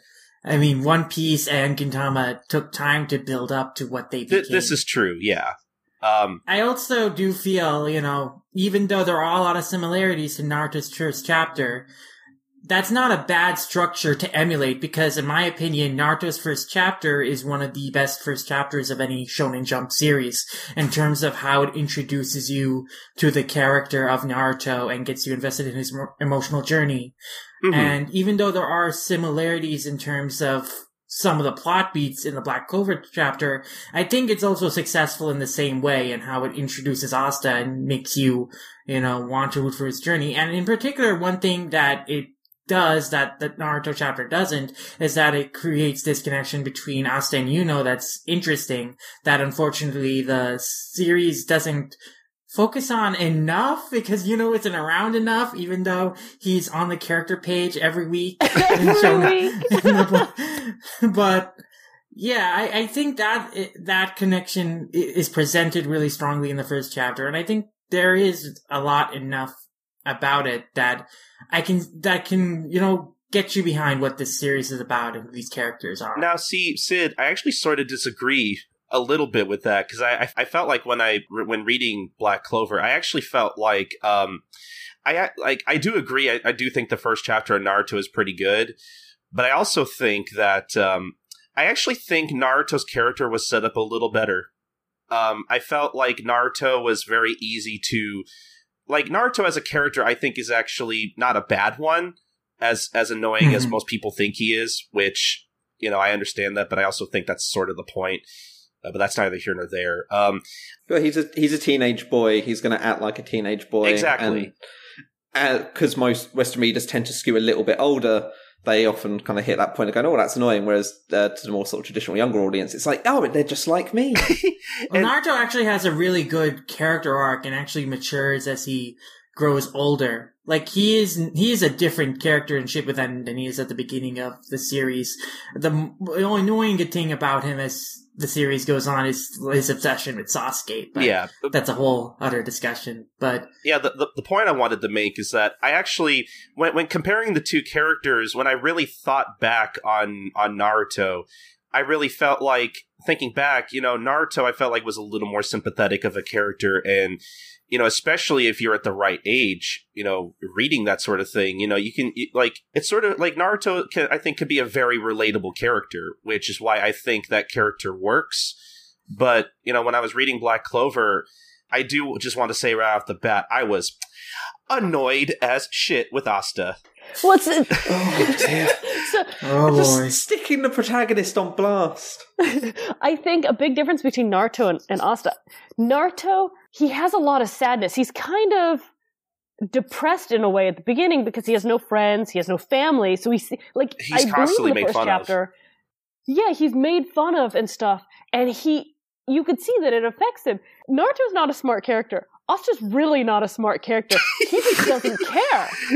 So you can see people are like, you're an idiot. And he's like, oh man, say that to my face. And they're like, you're an idiot. He's like, yeah, okay. But I'm going to get stronger, And he doesn't, really wallow in anything. And I mean, it's something you see throughout the series. He doesn't wallow in self-pity or anything, which I'm not saying that Naruto does, but there'll be times when he feels down and he's like, oh, like, things suck right now. And that makes him, I think, perhaps a more rounded character. Whereas Asta's just like, I'm a bull and I'm charging forward and nothing can stop me.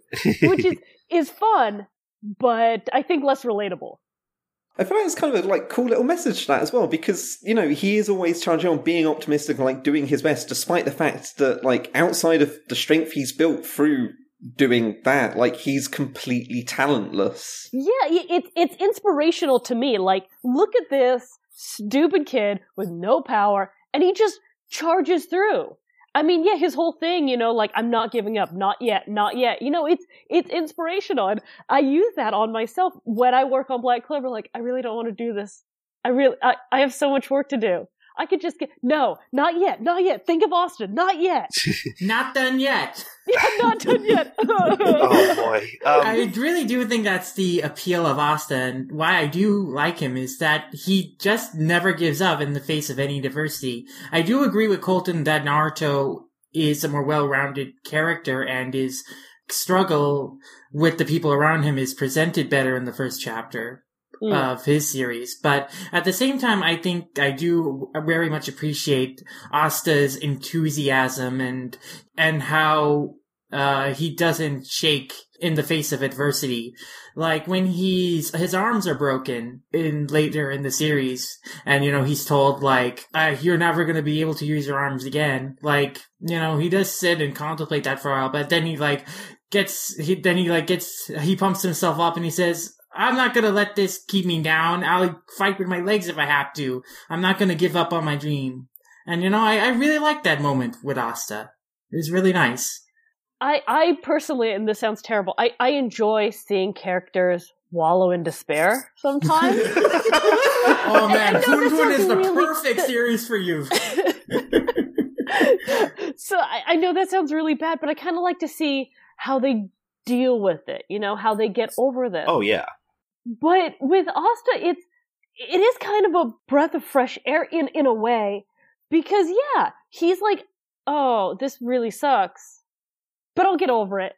I can do this. I'll find another way. It's okay. Yeah, I mean, I'm just repeating myself at this point, but yeah, it's refreshing in a way.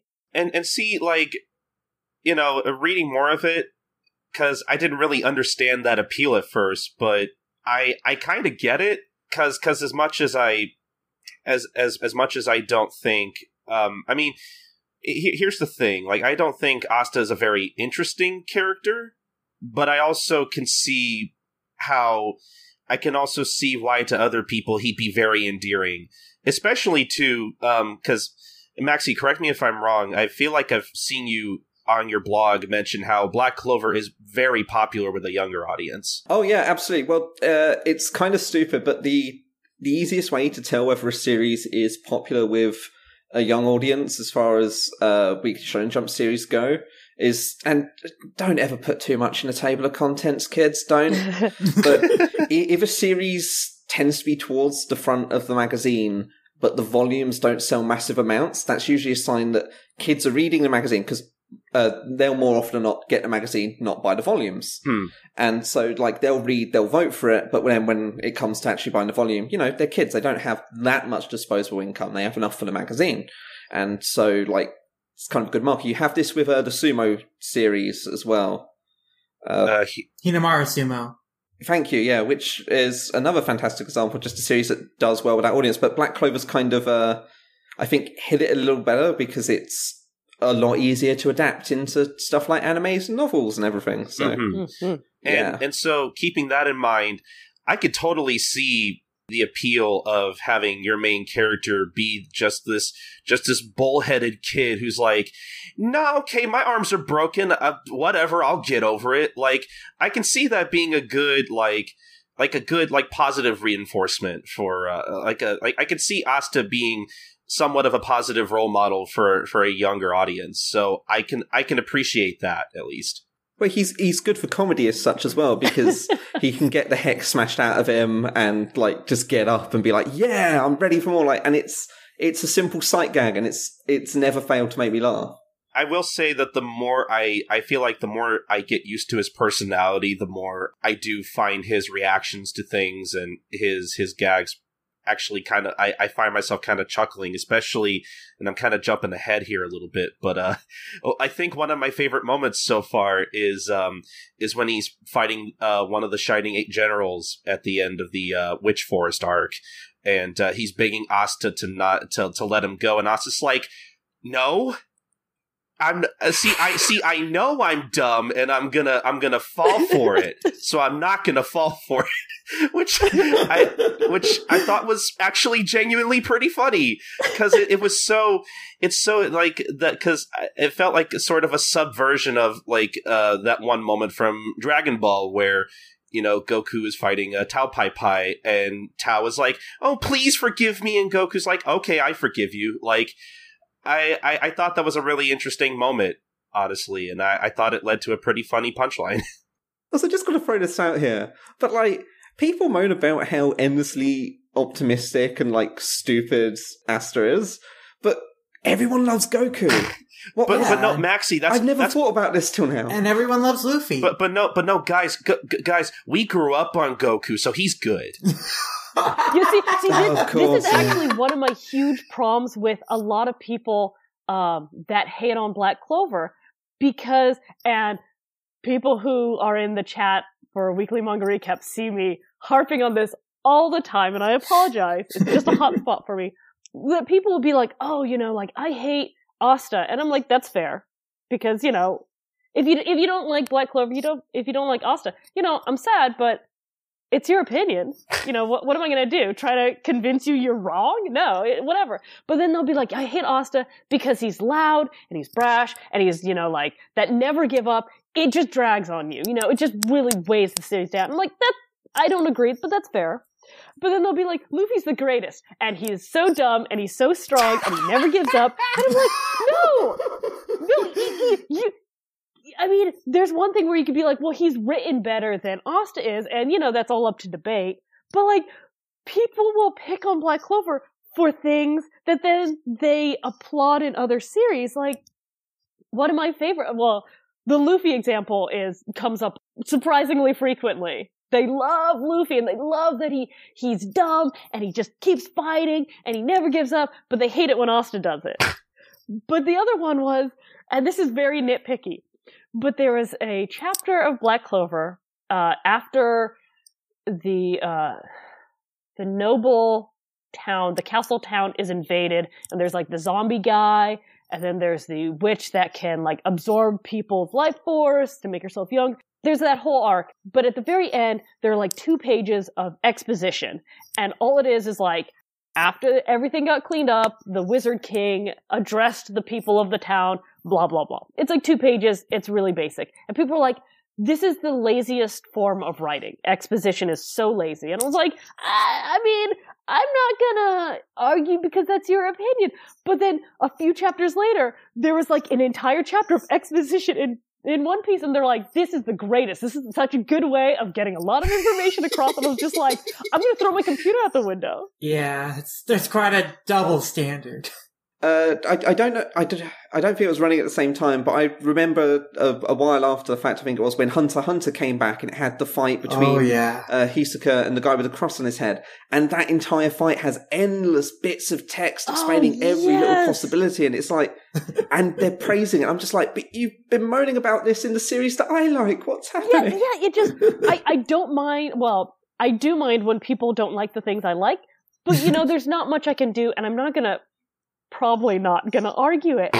But it's when people seemingly look for reasons to hate a series, that's when it bothers me. And like, people were ready to hate Black Clover before it even came out, because like, Yuki Tabata had a pretty bad reputation with a lot of people online for Hungry Joker, which was fine, but it had an uncomfortable amount of things in common with D. Gray Man, and that kind of made a lot of people soured towards the creator, and that's part of why they went into chapter 1 going, oh, it has to be a rip-off of Naruto, it has to be a rip-off of Fairy Tail, it has to be a rip-off of everything, and it was like, no, not really.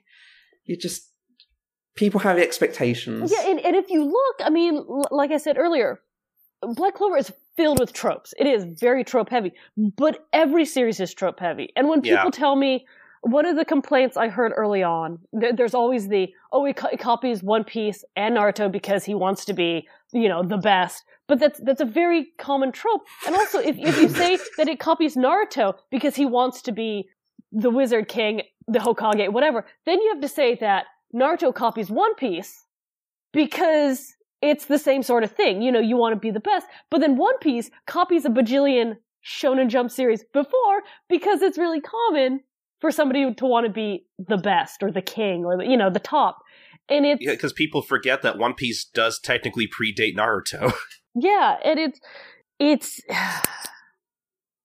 you may as well accuse all these series of wanting to rip off the horse racing comic from the 90s, Midori no Makubo, because that was about a horse that wanted to be the best horse. It's it doesn't work like that. I knew it. One Piece. Oh, I'm copying everything. And you might as well accuse One Piece of copying Dragon Ball because Oda's a big fan of Dragon Ball and it shares some of the same tropes.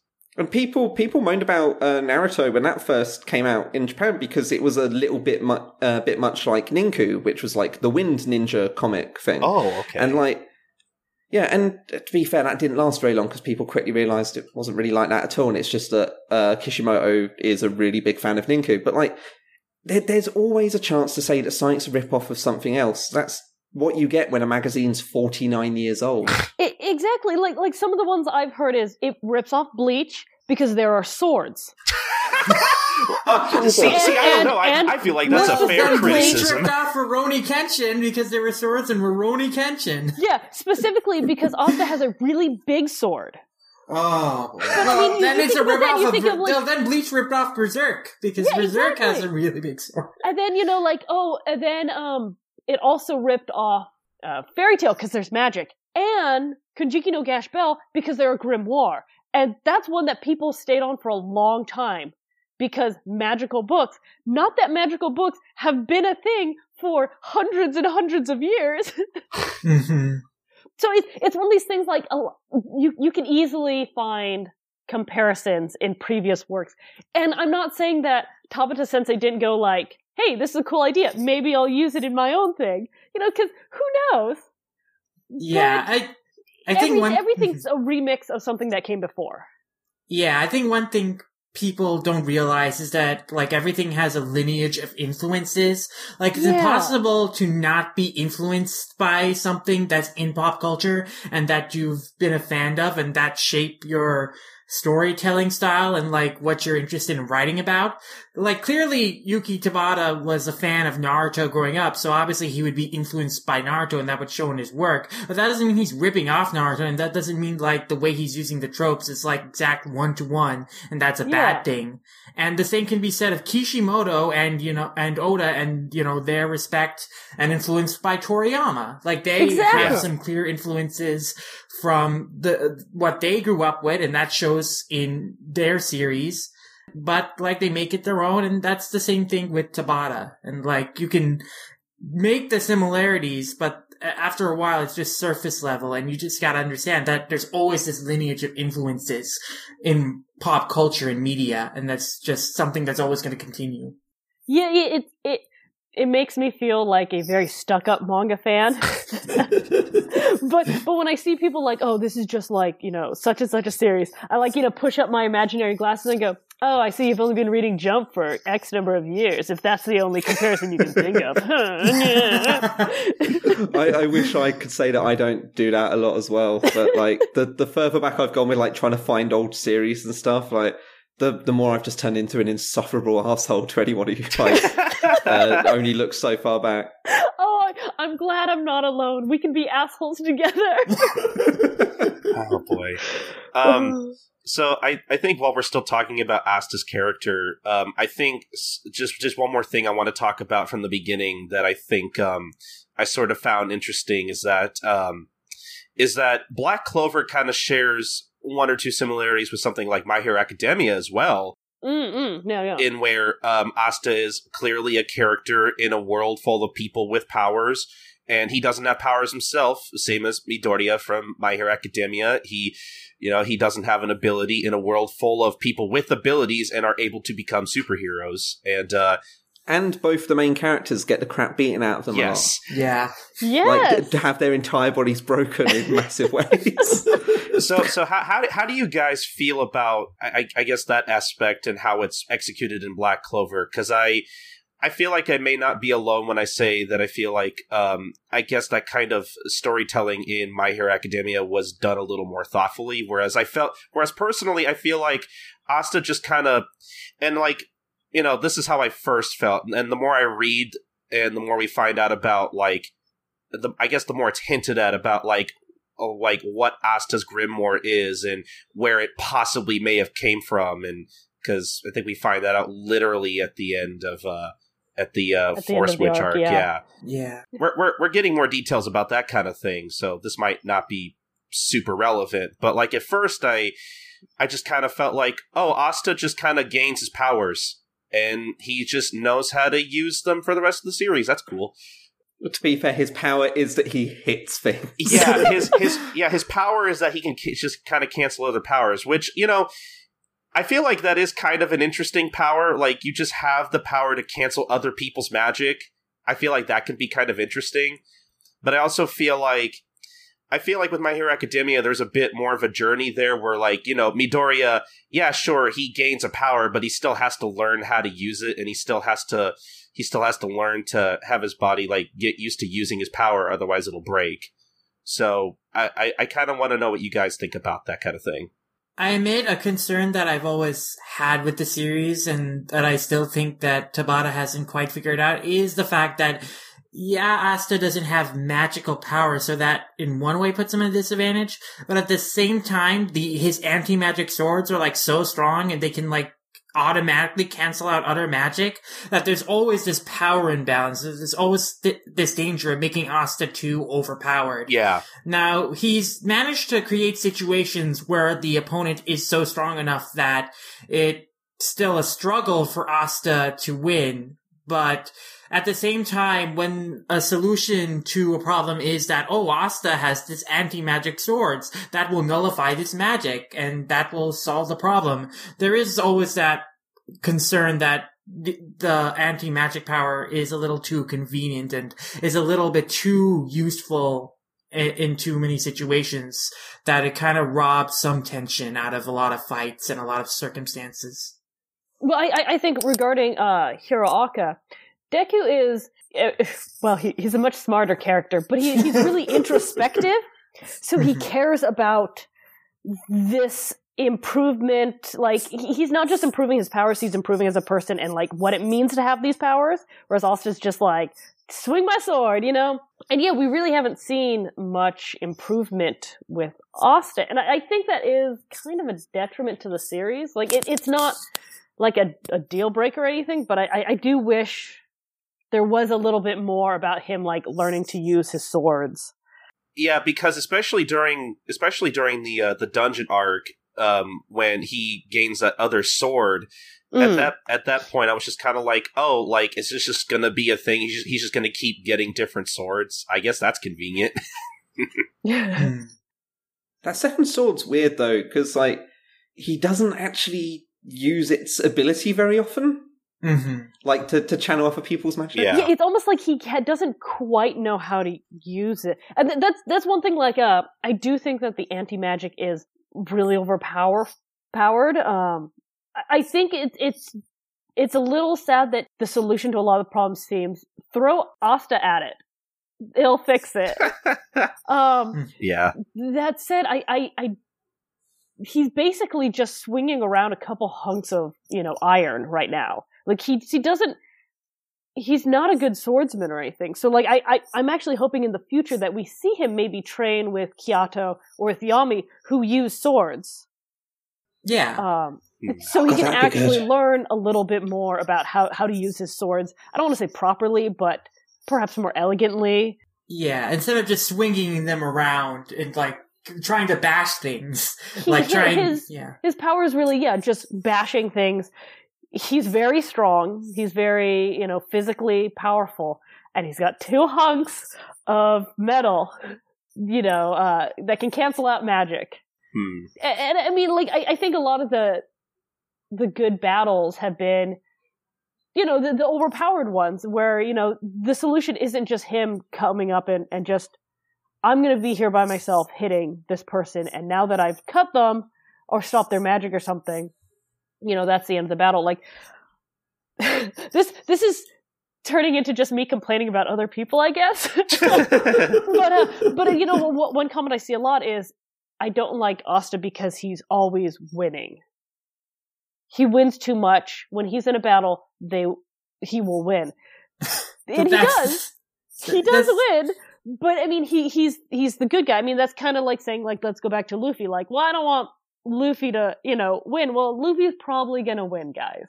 That said, Asta almost never wins by himself. Yeah. Mm-hmm. It's very, very infrequent that he wins a one-on-one battle. Like, there's, in the Water Temple, he defeats one of the priests. But, like, everybody defeats a priest on their own, pretty much. They're not that strong. But all the big battles, it's him pretty much being used as a tool by the other members. Yeah, see, that's something I really appreciated about the Underwater Temple arc, is that even when he's fighting, I believe his name is Veto or something. Yeah. Even when he's fighting Veto, I appreciate that he ends up working together with his other fellow mages in the Black Bulls. 'Cause, I mean, when you really break it down, I feel like a lot of the combat isn't like, I like watching it, because, like, I also do want to say that I think Tabata's art is very good, and I do enjoy looking at it very much. I enjoy his style. But I feel like in terms of the combat, that's something I feel like the combat for me sort of leaves something to be desired, because most of the time it is pretty simple. But I do enjoy the fact that at one point he does introduce, I guess, the idea of Asta working with his other mages, with Finral using his spatial magic and then Vanessa using her thread magic. I thought led to some pretty cool attacks. But in terms of its overall combat, I feel like stuff like JoJo's Bizarre Adventure is always going to have it beat in terms of of how interesting. Well, let's be fair, Colton. Nothing beats JoJo's when it comes to interesting and unique. Yeah, I know fights. I know that's a pretty unfair comparison. I'm just saying that I still feel like the combat is simple, but I do appreciate that Tabata kind of plays with it a little bit in the future. Yeah, I do think a lot with the combat. The way it works in the chapters is a lot like Toshiaki Irishiro's work on Siren in a way. Like, not that feels like a really weird way of saying it, because they're very different series. But you can see that he has gotten a lot of influence on how to structure a fight and lay it out on the page and handle collateral damage and working together and getting the heck beaten out of you in a very similar way to his former employer. Yeah. You could definitely see that influence, because, if you didn't know, he was an assistant, I believe, right? Yeah. Oh, okay. So you could definitely see that influence, and that's cool. But I really like the fights, because it does boil down to how will the other members use Asta? Yeah. Mm-hmm. But it's always kind of interesting to me, like, how he's used, and it seems more and more he is a tool for the others. I mean, the last big battles have really been, with Finral and with Vanessa, so they've got a good thing working out. But I don't know. I like to see how they work together, because nobody's strong enough to take on these enemies by themselves, which is interesting to me, because that means that there's a lot of growth. So, I mean, I think the Black Clover volume I was just working on last week is pretty much the entire volume is the Veto fight. And it's not even done. And he's gone through 1, 2, 3, 4, 7. He's already defeated 7 people that have fought him. And then there will be Vanessa, Finral, and Asta are fighting him right now. So I think 11 people are involved in this fight. So So back to what I was complaining about earlier, when people say like, "Oh, Austin's going to win," of course. I'm like, well, yeah, the Black Bulls won with 11 people against 1. Yeah. And that's what I really appreciate about, especially recent Black Clover fights, is that it does involve like a huge group of the characters working together to beat down a huge foe. And it's not always just Asta alone. If it was just Asta alone, he couldn't do the job, but it's because he's working together with all his companions. That's what allows him, to maybe strike the finishing blow. But, he couldn't have done it if it wasn't everyone else giving him support and doing their part too. Yeah, I like that a lot. I guess just something I want to move on to real quick, but I do want to put it out there that I personally thought the first 10 chapters or so, like basically all the introductory stuff, I did not enjoy reading. That was a bit of a slog for me to get through, honestly. Even if it was 10 chapters, it was really hard for me to read, and I gave it so much shit on Twitter. And this is why you should follow me on Twitter at SniperKing323. So we get to the dungeon arc, and I don't want to go on too much about each arc, but so I guess I'll just go on with like what I took out of each arc. But I think Colton, just be honest at this point. You really just want to talk about how you started liking the series when luck came into it, right? Well, here's the thing. So we get to the dungeon arc, and overall, I thought the dungeon arc had some potential. I thought, oh hey, a bunch of magical wizards visiting an ancient dungeon. This could be cool, Overall, I thought it was just like 2% better than the first arc.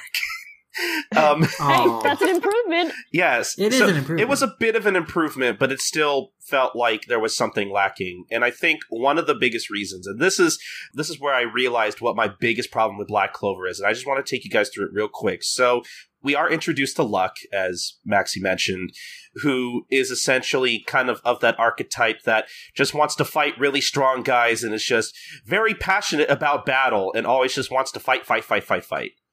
To the point where he's very just weirdly obsessed with it, and that's what he's all about. But we eventually get like this little taste of his kind of his backstory, which I thought was which at the time I thought was the first like interesting characterization shown in Black Clover thus far. And we're introduced to his story about how when he was a kid, his mother basically shunned him and thought, he was weird for smiling all the time, and basically didn't really think anything of her child. That is until, Luck defeated a noble mage or whatnot, and people started talking about him because, he's a peasant and he took down a noble, so that's a big thing because classism is a huge, I guess, theme of Black Clover.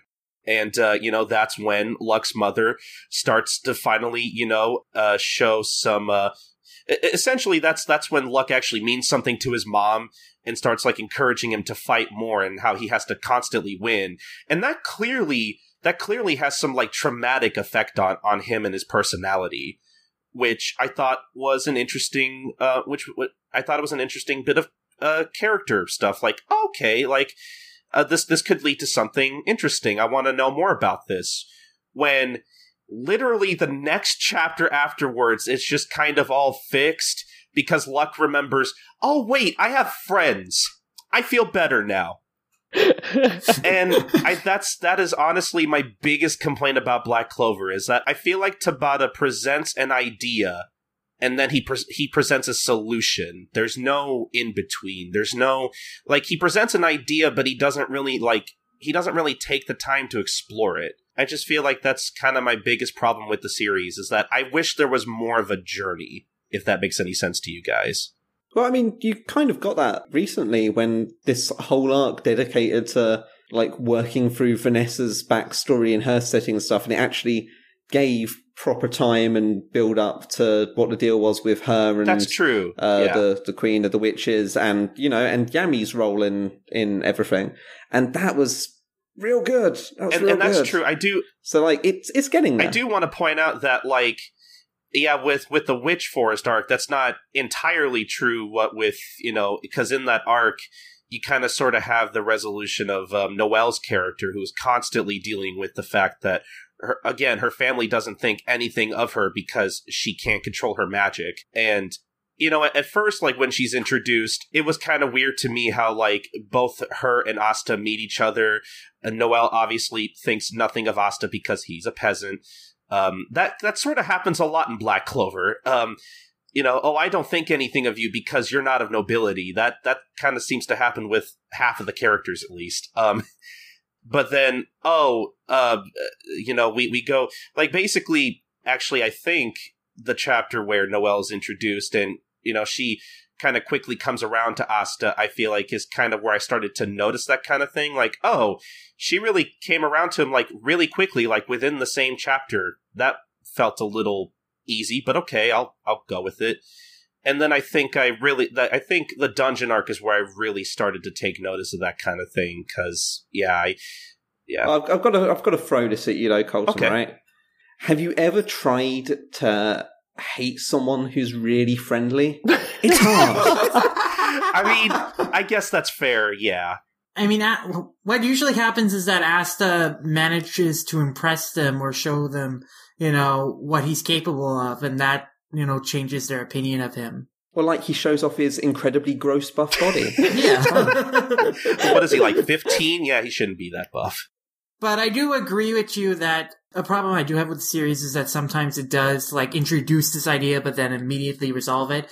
Like, I remember back when I used to do weekly Shonen Jump reviews, I was really into the chapter where Luck's backstory was introduced, and, like, I wrote a very glowing praise, and, like, I was really interested in seeing, like, where, like, Luck's, like, character arc would go, and then in the next chapter is immediately resolved, and I was like, oh, well, I guess that's over.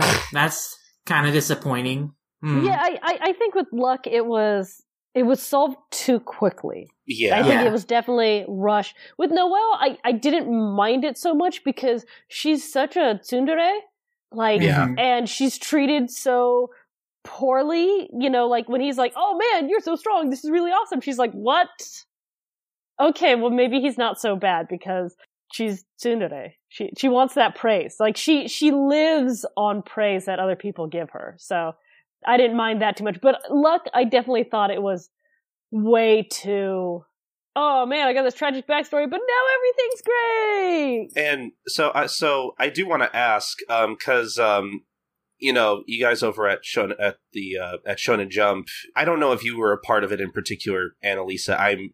If you just could correct me, but some of you went out to Jump Festa, you know, last year, and you usually like to sit down and talk with other mangaka and like to, you know, kind of interview them for the magazine, which I appreciate. Those are always really interesting. I forget, you've met Tabata, right?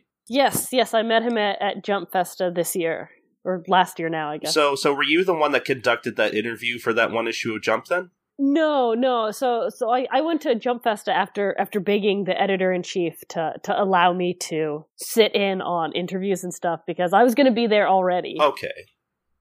So I was like, please, I know, like, technically I'm not a Viz employee, I'm just a freelancer. Please, Andy, please. And he's just like, and if you've heard the podcast, he does this thing where he's like, and he just sits there thinking about it. I'm like, oh no, he's gonna say no. He's like, oh yeah, I think that's okay. I was just like, bless you, Andy. But so I went with the Black Clover editor, Lexi. Okay.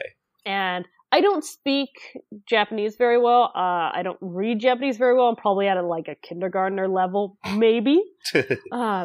So really, I just sat on the sidelines and tried to absorb as much as I could. But we did, among the people we interviewed was Tabata Sensei and his editor, Katayama-san. Okay.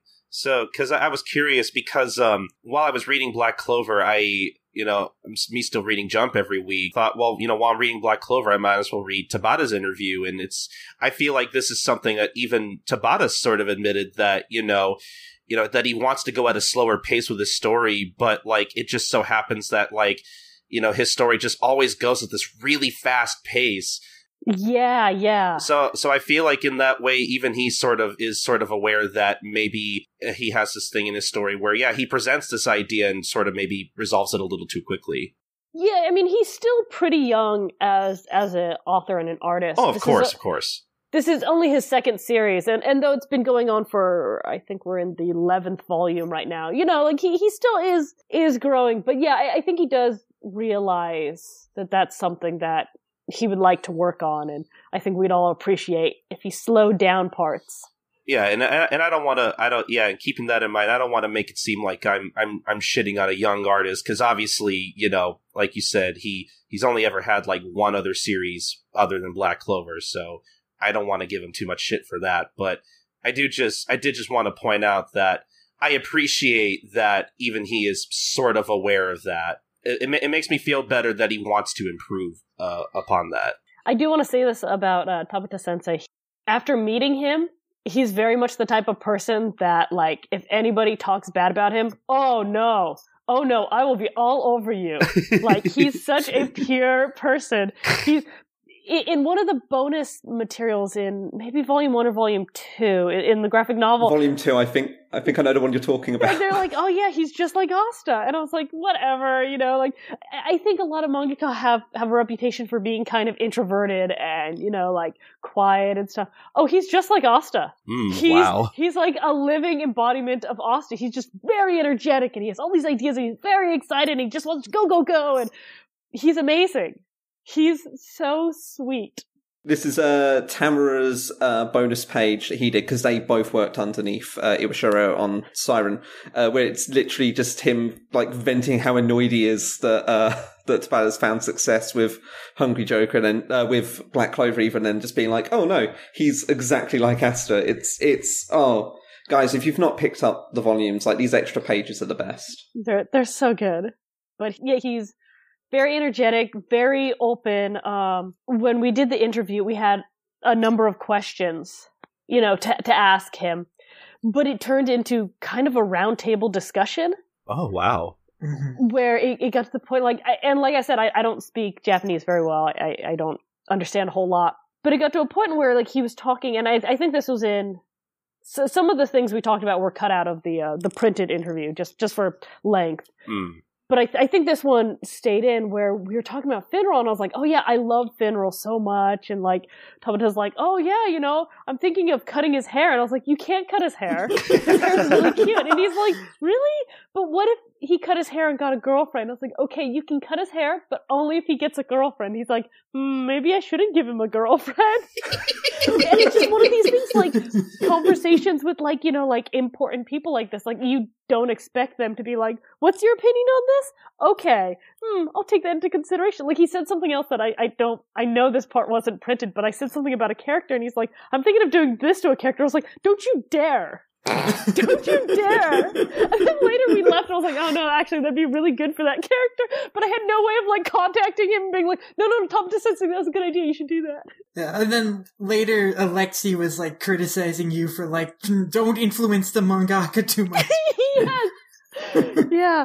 I felt really bad. I was a great embarrassment to Alexi on that trip, I think. Like, we after that interview, I was so excited. Like, I gave Tabata a little in the Witch's Forest arc.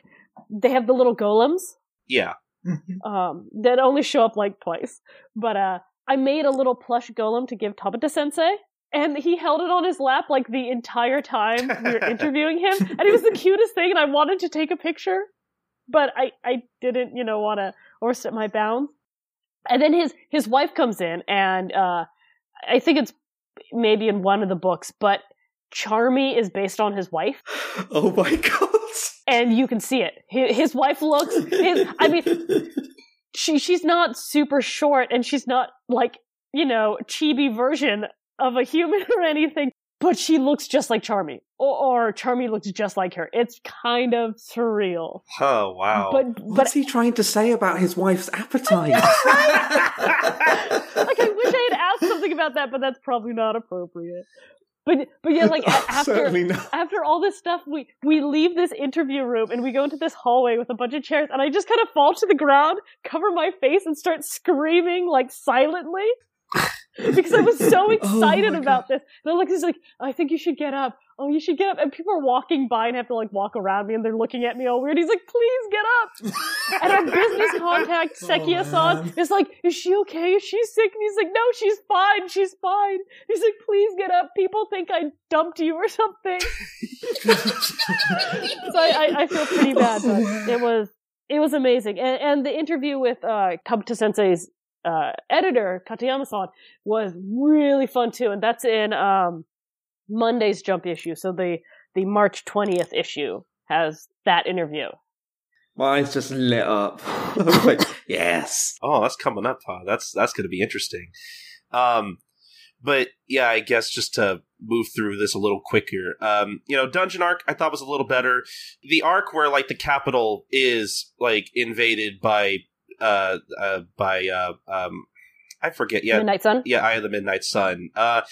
I remember reading that and thinking, wow, I have like nothing to say about this other than some of the action's kind of cool, I guess. I remember really blazing through that just because I live tweeted about a lot of my reading Black Clover, but I didn't really tweet that much. I remember that night because I was just kind of reading through it. And I'm like, I don't really have anything to say. It's just not much is happening besides just a lot of action. I think the one thing that I really liked about that arc was the character Fagolian. Oh man, I was hoping you'd say him because he is such an awesome character, and it's a shame that he hasn't come back yet. I hope he comes back soon because I really liked his role as sort of a mentor to everybody else during that fight, and even how it sort of influences Noelle, how they kind of called back to that line that he gave her in the Underwater Temple arc. Yeah. I thought that was a pretty good one. And then I guess so the Black Clover wiki has this listed as the Blind Date arc, which it's just one chapter, but it may very well be the best chapter in Black Clover. It's so good. Yeah. So yeah, that chapter I remember reading that chapter and I started laughing. I'm like, wait, I'm laughing at Black Clover? What is this? It's hilarious. I love that chapter. Yeah. I'm sorry, go ahead. Oh no, so sorry. I was just going to say, I was so surprised because about that time is when I got really hypersensitive about Black Clover because so many people were hating on it. So I could read a chapter and be like, people are going to hate on this. Go. And then this chapter comes out, I'm like, people are gonna hate it because it's so different and turning gears so fast and oh, of course, Black Clover, you suck, and I had all this reasoning why people would hate it and everybody loved it and I was so blown away. I think that chapter was a huge turning point in, Black Clover discourse because I had some friends who were not into Black Clover before that point, but after that chapter and where the story went after that chapter, they started to warm up with it and they like it now. So I think that chapter did a long way into acclimating people to Black Clover and making them really enjoy it. Just because it was so humorous and so fun. Yeah, I think this is definitely around the point where I kind of started to warm up to it bit by bit, arc by arc, because the Blind Date chapter was really funny. Because, I still think the characters are pretty simple. Not that I'm saying that's a bad thing, but, I think, while most of the characters are kind of simple, there's enough to them to where they can all work off of each other well enough. I feel like some good comedy can still come out of them. So a lot of the comedy in that I think really worked. And then really the arc following that I thought was really great, actually. And I think that arc also cemented that Yami's pretty much my favorite character, so... Yami's so cool. Well, I was going to ask who everyone's favorite character is. It's I feel like everyone has a different answer. Yeah, so like I said, Yami's definitely my favorite. Prove me wrong, naturally, but who are all your favorite characters? I'm actually kind of interested now too. Well, it's interesting because if you remember last year, I kept track of my MVPs in each issue of Shonen Jump, and so there was 3 characters from Black Clover that I had MVP twice, and those were Yami, Gauche, and Noelle. And of the 3, I have to say that I do think it's between Yami and Noelle as my as my favorite characters, because Yami I really love because he's just so cool and he's like has a refreshing personality within the Black Clover cast, and that he's very like aloof, but he's also super straightforward and really chill, but like he also has this no-nonsense personality as well. So, like, he's just a really cool character that I always enjoy seeing. And Noelle, I really like her character arc and, like, how she's grown through the story. And so I'm pretty invested in her, like, character arc. So it's between those two characters. But I always enjoy it when Yami shows up because he's always pretty interesting or just funny or just brings a lot of personality to whatever scene he's in. Mm-hmm. At the very least, he is very daddy, and that's always good. He is basically a dad for everyone else in the Black Bulls, which is, I think, another part of what makes him so charming. I mean, hey, the rest of the Black Bulls love him, so I can't see anybody, like, not liking him. Yeah. We actually have a Q&A question about Yami later, and like about we might as well answer it now. That my friend Sparky Spirit asked, is Tabata aware of how well liked Yami is? Because it seems like everyone likes Yami, including non-fans. So interesting.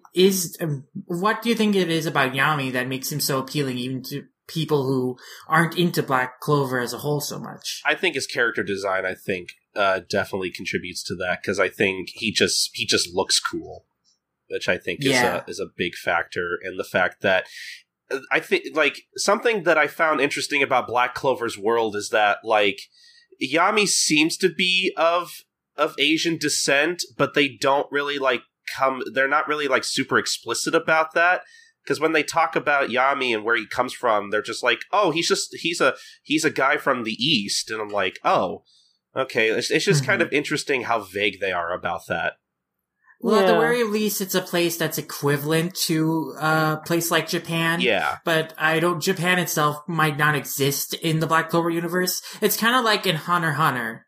Very recently, they've been doing the York New arc on Toonami, so this came fresh in mind recently. But the character Basho, he fights using haikus and says that's a signature form of language arts of his home country. And Japan doesn't exist in the Hunter x Hunter universe, but that's just but like a place like that exists where haikus and a character like Basho comes from. So I think it's like similar with Yami in that regard. So do you think maybe it's because Yami, compared to the rest of the cast of Black Clover, just has a more Eastern flavor to him? Whereas I think it's pretty obvious that Black Clover is very much inspired by Western fantasy. I don't think that's why people like him, but I think that does make him stand out in an interesting way. Yeah, that's what I'm saying. I think that's what makes him stand out above the rest of the cast. Mm-hmm. Yeah. I definitely think it's a combination of his character design, which is really great, and his personality, which is, kind of Spike Spiegel-ish, It's just he's chill, but he's badass and he's smart and serious when the chips are down. Yeah. What I like about Yami is, I like a lot of characters in the series, of course, but with Yami, he's the type of character that, like, I kind of want to be. Whereas I don't really so much want to be any of the other characters. Like my favorite's Finral. I would never want to be Finral. No one wants to cry blood. But like Yami, he looks cool. He has a cool personality. He's very strong, and he's kind of established himself as these things, so he doesn't have to like prove himself. He's proven. That he's this badass that people look up to, and again, like was mentioned earlier, like everybody loves him. Everybody, like, fans love him, non-fans love him. The Black Bulls all love him. He's kind of that, weird father figure. He's got everything going for him, really. He's a hard character to hate. I don't know what else to say. Yeah. But I do really like a lot of the characters in general. I think that the cast has grown pretty strong in terms of the characterization and their dynamics with each other. And I especially like the kind of pseudo-gang of four that's kind of been established in the last two arcs with Asta, Noelle, Vanessa, and Finral. And I'd like to see that dynamic keep going forward. Yeah, I like that dynamic. I like how they fight together a lot, and I like how Vanessa and Finral are kind of like the big siblings. Mm-hmm. God, yeah. So they look out for the others. In Japanese, I don't know what Asta calls Finral, but he calls Vanessa Nesan, which is like big sister Vanessa, and we translate it to Ms. Vanessa, which works because it's it's a hard thing to translate. Yeah, but, I noticed but that. so he kind of sees her as like a big sister, it seems. So I really to answer that question, if what was it? If Tabata is aware how well liked Yami is, it's actually brought up in the Katayama interview that I think he says something like, once Yami was introduced, like people started really like paying attention to him because everybody loves Yami. So I think it's a known fact that he's very popular. I don't think there's been a character poll. There hasn't, so I'm going to be very interested in seeing how high Yami ranks when they finally do one. I would be really surprised if he wasn't in the top, 3. This is totally going to be like Ice Shield 21, where like the main character probably may not likely like place number 1, and there's just going to be another character that everybody possibly likes more that's going to place number 1. I could totally see that being the way things go. Yeah, that would. I can't imagine Yami not coming in first. Like, I'm genuinely racking my brain about it, and it's like, as far as I can imagine, it would be like Yami, then like maybe Finral and Asta fight it out for second place. Like, God, who would you even pick? Yeah, really, who else? I mean, you know who I'd love to get really high, but he won't because he, like discussed before, hasn't been in forever, would be a Fuego Leon. Mm-hmm. Yeah. Oh, God. Yeah, well, that'd make him come back, though, wouldn't it? Because he's very Yami-ish to me. Like, oh, I want to be him. Because look at this, he's like such a good like protector and a mentor and all, but he's off camera.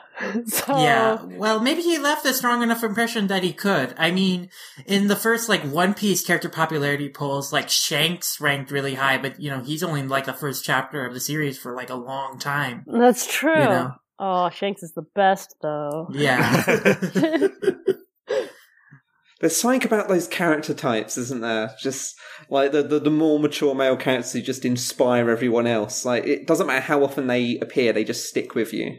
Yeah, yeah. And that have like this entire like history to back them up, that like you get like little bits and pieces of every once in a while, and you think, man, I'd really love to see a prequel series with this guy.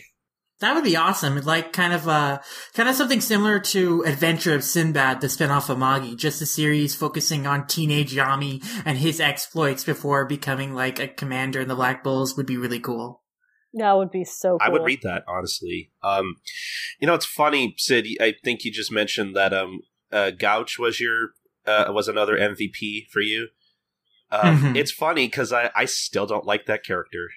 He's kind of creepy, but I like him despite that. He's creepy, but he had a cool character arc in his like introduction arc, and where he was like, where he kind of learned to start fighting for people other than himself, and his magic got stronger because he was fighting for someone other than himself.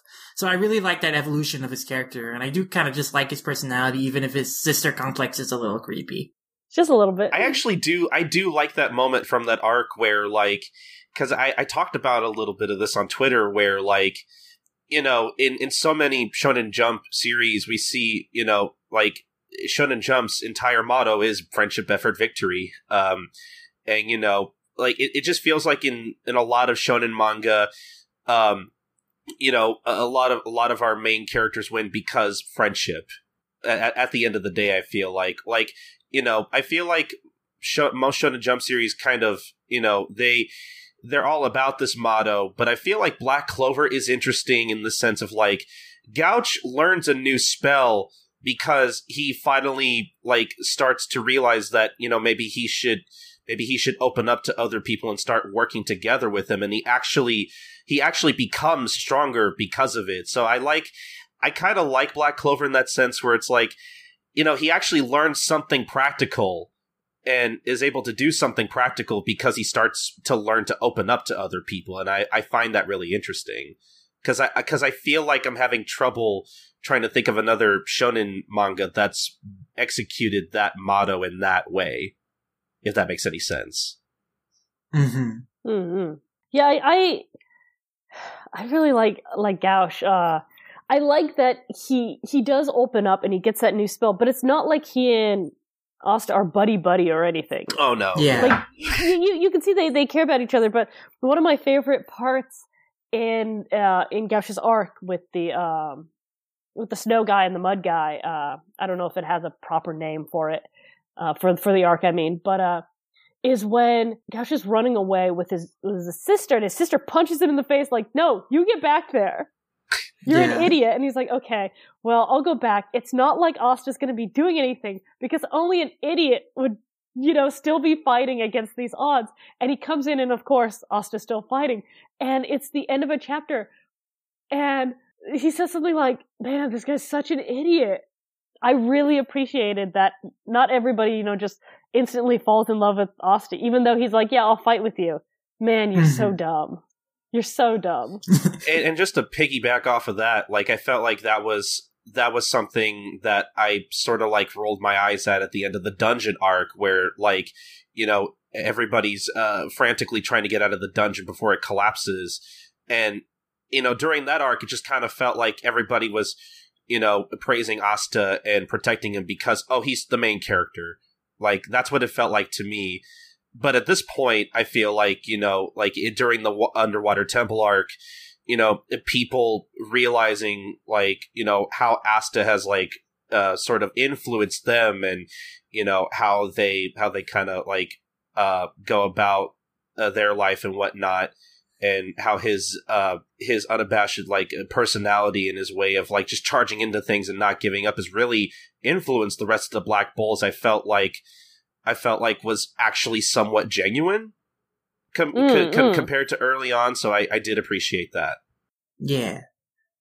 It feels really shallow now for me to go and say that my favourite character is Grey, because all the characters mentioned have like massive depth, and I'm just like, I like the one who looks like an art mistake. Which is fantastic. The amount of people who don't read the series who like put up a panel and be like, "Oh, Tabata's drawn the same character twice." And I'm like, no, it's Grey. It's the most wonderful, cute character who just always looks like other characters instead. Grey is so great. I love, I think it's the beach chapter where she's like, "Oh man, I never noticed it until I transformed into you, but your muscles are super creepy, Asta." Yeah, right. That is the moment I decided that Grey was my favorite. It was just like, she just understands that, and like finally being revealed as like this strange garlic-headed shy girl as well was like such a perfect comedic beat. Oh, she's like, it's just I love the juxtaposition, I guess, between when she's herself and she's just super shy and like can't deal with people, and when she's other people, she's just so them, but with like a weird sense of humor. Not just that, but like always really like quite insulting, and that like she'd be saying something nice but in a horrible way. Yeah. And then it's just straight down to like covering her face and yelling, "Don't look at me," for like a few weeks, which is great. I mean, if it makes you feel any better, Maxie, if it weren't for Yami, I think legitimately my favorite character would be Sally from from the Eye of the Midnight Sun. For very superficial reasons that I'd rather not get into. You can follow me on Twitter for that. That's really sweet, Colton. You disgusting pervert. I'm sorry. She does have a really good character design. She's my type. I can't help it. Like, yeah, you're really into the crazy yandere girls, huh? I guess so. Apparently, I am. I'm learning all sorts of new things while reading Black Clover. You're discovering yourself. Yes. God, she's cute. Okay, so I want to get off of that. So I guess phrasing, Colton, please. Oh my god. No. Okay. No.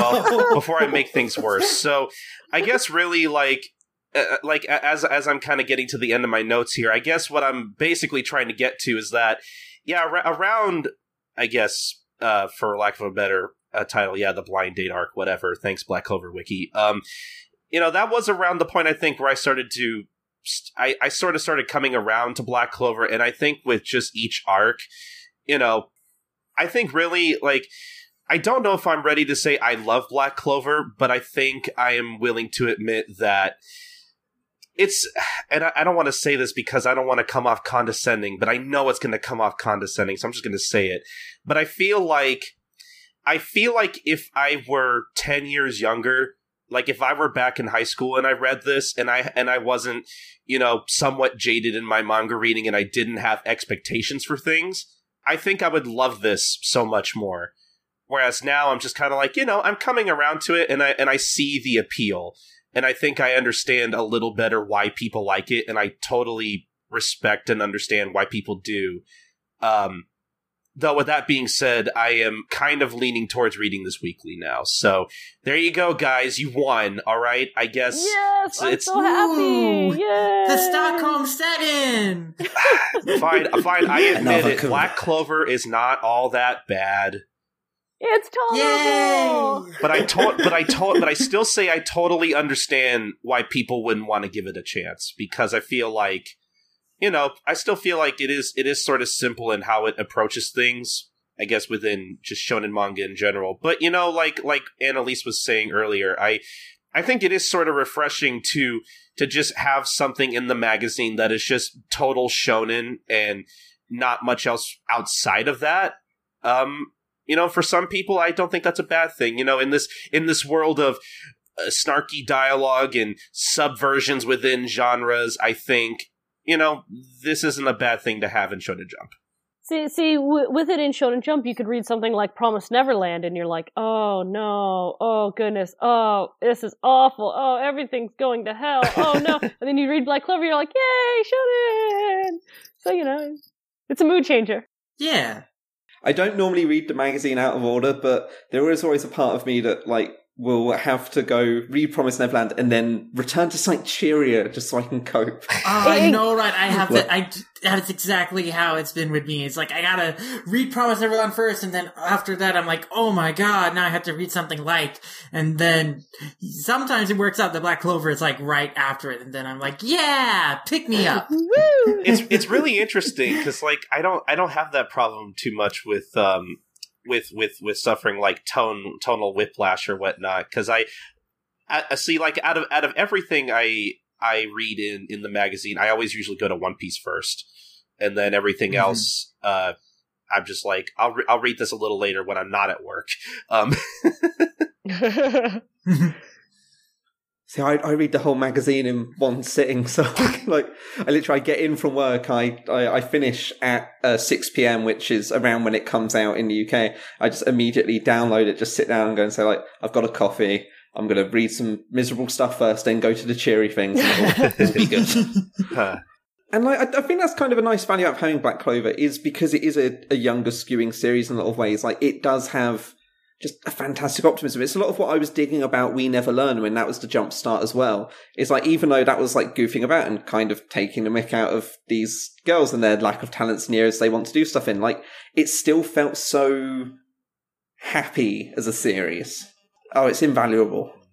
Yeah. Yeah. Christ, even Dr. Stone kind of has that. Oh, yeah. Well, so far at least. God knows what will happen on Monday. Oh my god, I totally realized we forgot to talk about Dr. Stone. That was something we were supposed to do before we got into the Black Clover discussion. Whoops. So we'll insert it at the end. We'll just go in we'll go 1, 2, 3. It's good. That'll do. Okay. Okay. Yeah. 1, 2, 3. It's good. It's good. It's good. Good. It's just good. I don't have much else to say about it other than I'm looking forward to more of it, and I want to read more of it. So yeah, cool premise, great art, really interesting world that's being set up, and the two leads are really likable and are distinct and different enough, but they have great chemistry. So it's really cool. I just get really excited because it's, as far as my research goes, Jump's first ever non-Japanese author, which is wild to think about.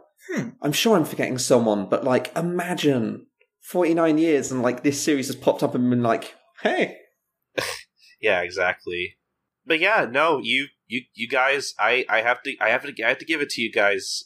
Black Clover's not as bad as I first thought. I just say you love it. Just say it, Colin. Just say it's the best. Maxie, I'm not ready. I'm not ready to say that I love it.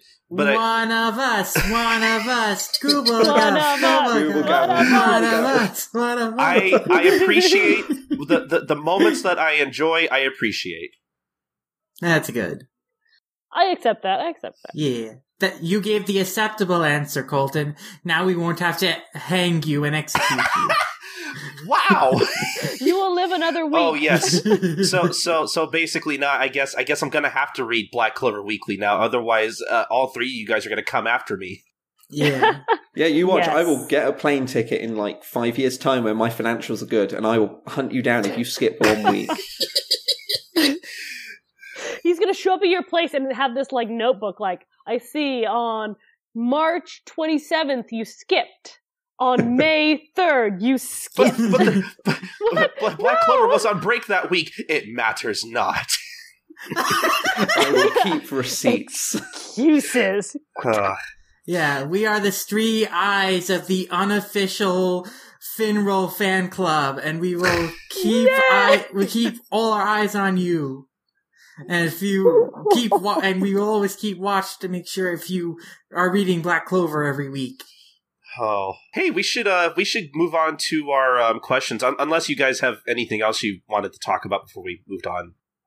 I'm tempted just to go and just be like, I've got to say, Annalise, I really like how well the lettering is done in Black Clover. Like, not to blow smoke up your ass, but like it always gets really undersold. Considering the bubbles are made for like vertical text, like fitting the adapted text into those bubbles in a way that actually looks good is really difficult. So like it's really nice. Really? Yeah. Thank you. Yeah, I should probably say I also appreciate your work on the series, Annalise. Mm-hmm. Thanks, guys. That makes me feel really good. Yeah. Yes, stroke my ego, please. All right, but we did have some Q&As we wanted to answer before we end the show, though. Yes. So we've got some Q&As from a couple places. So first off, we'll just read some comments that people gave to us on Twitter. First, from our good friend Allison Meout900, who said, when we asked about what people's impressions of Black Clover were, Allison replied, she thought it was a Naruto clone and she was burned off of Naruto, so she doesn't like it. Which, I have to say, just give it another shot. Yeah, give it another shot. I understand, but give it another shot. Yeah, like it's okay not to like it, but yeah. She's wrong. I'm not going to tell her she's wrong. That's mean, but she's wrong.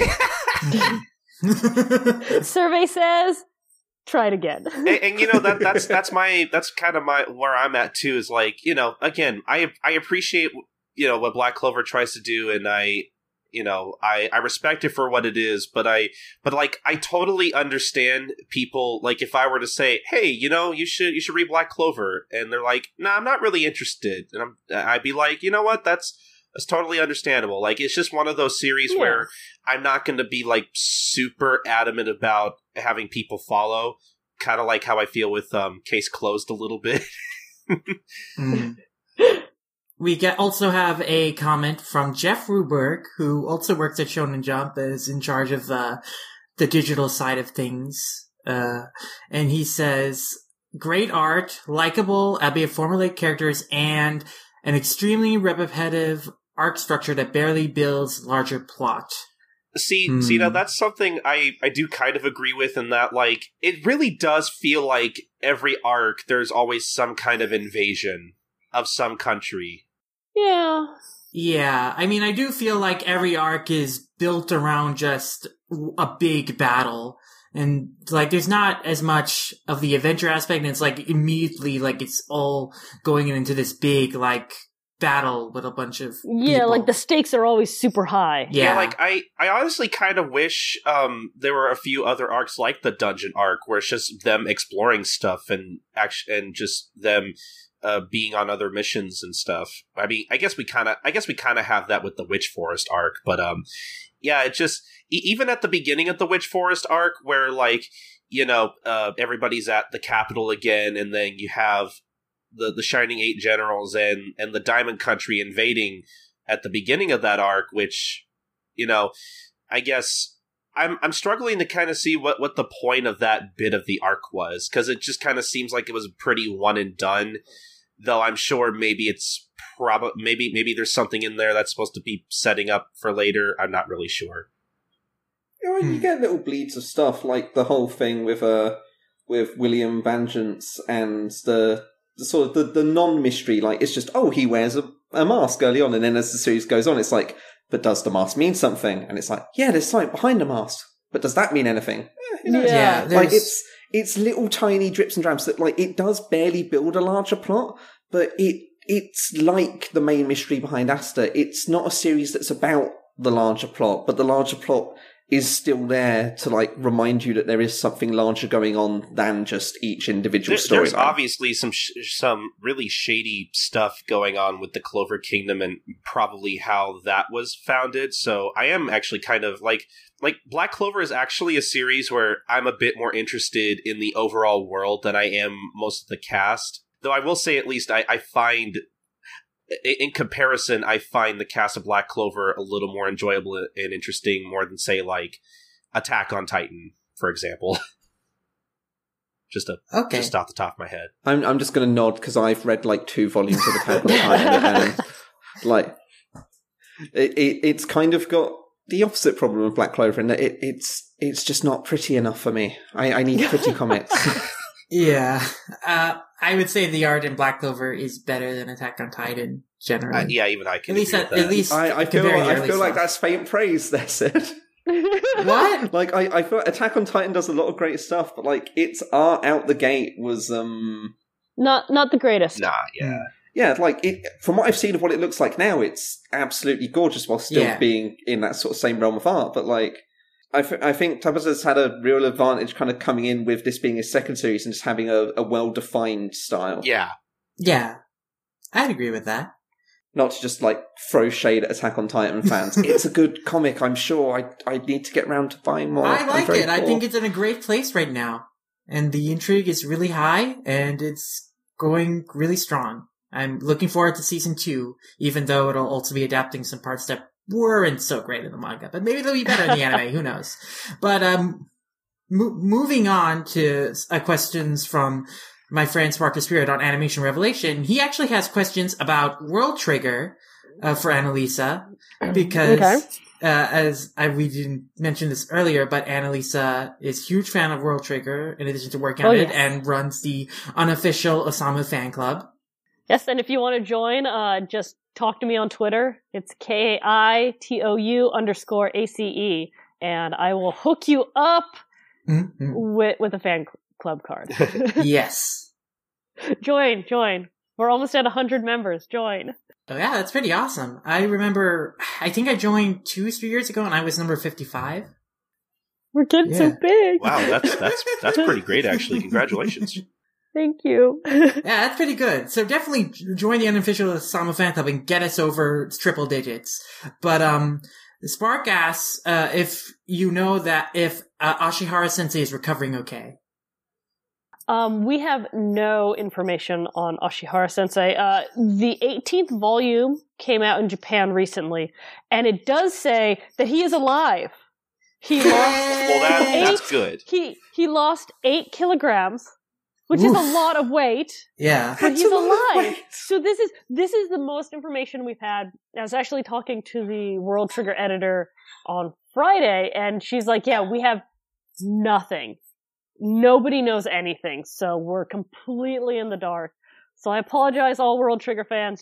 A lot of creators are very private about their health, aren't they? I know that we went an entire decade without actually knowing what was wrong with the artist of Beat the Vandal Buster.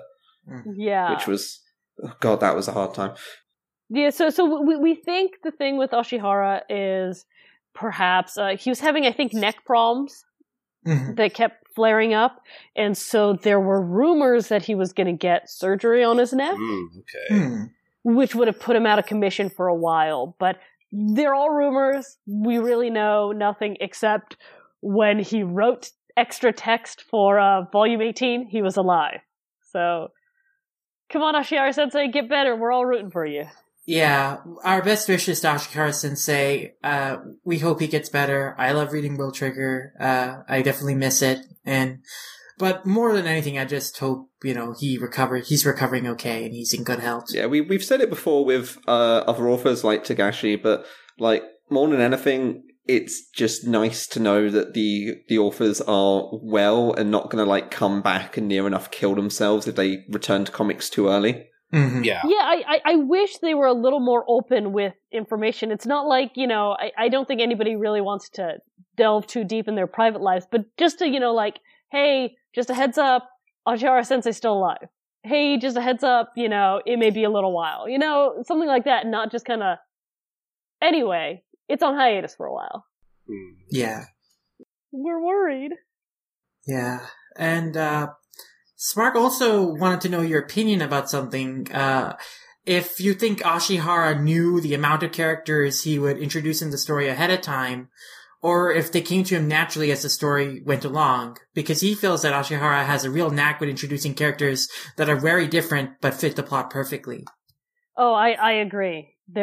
He's really good at that. Just, getting the perfect character. I don't know if he had the characters fully thought out. I think he knew approximately how many characters he would have, because if I remember right, he had the structure of Border pretty much down. So he knew there were going to be X number of C ranks, X number of B ranks, X number of A ranks, and then the 2 S ranks. But I don't know about the characters themselves, unfortunately. Mm-hmm. I think Ashihara might have had an idea of what he wanted to do with certain characters and what characters he wanted to introduce down the line, but that how he did it might have changed as he started working on the story. Because I remember in an interview that was done on Viz.com a few years back, Ashihara mentioned that he had this plan to introduce Jin later. But yes. Yeah. But, because the series was not quite picking up early on, like he and his editor decided to introduce him a lot earlier than they had planned and kind of kickstart the plot a little bit. Yeah. I think that was a good idea because Jin's super popular. Yeah. And he's a great character, so it's great that we got him earlier than we did. Yeah. Mm-hmm. And so that's it for questions from Spark. So now we're moving on to emails and back to Black Clover related questions. Our first email is from Esterosa1998, who asks, he wants to know about Gulsh's attacks. During the attack of his mirror does his mirror reflect the real light blaze that are the speed of light, like 300,000 kilometers per second? I don't know. I'm, kind of, just making this up, but,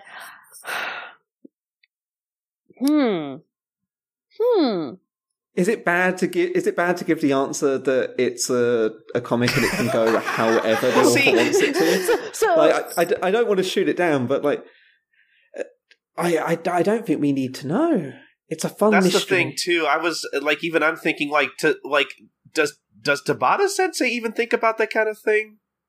Well, I'm gonna give the Konsenshu stance in that the series is still ongoing, and we might find out in the future.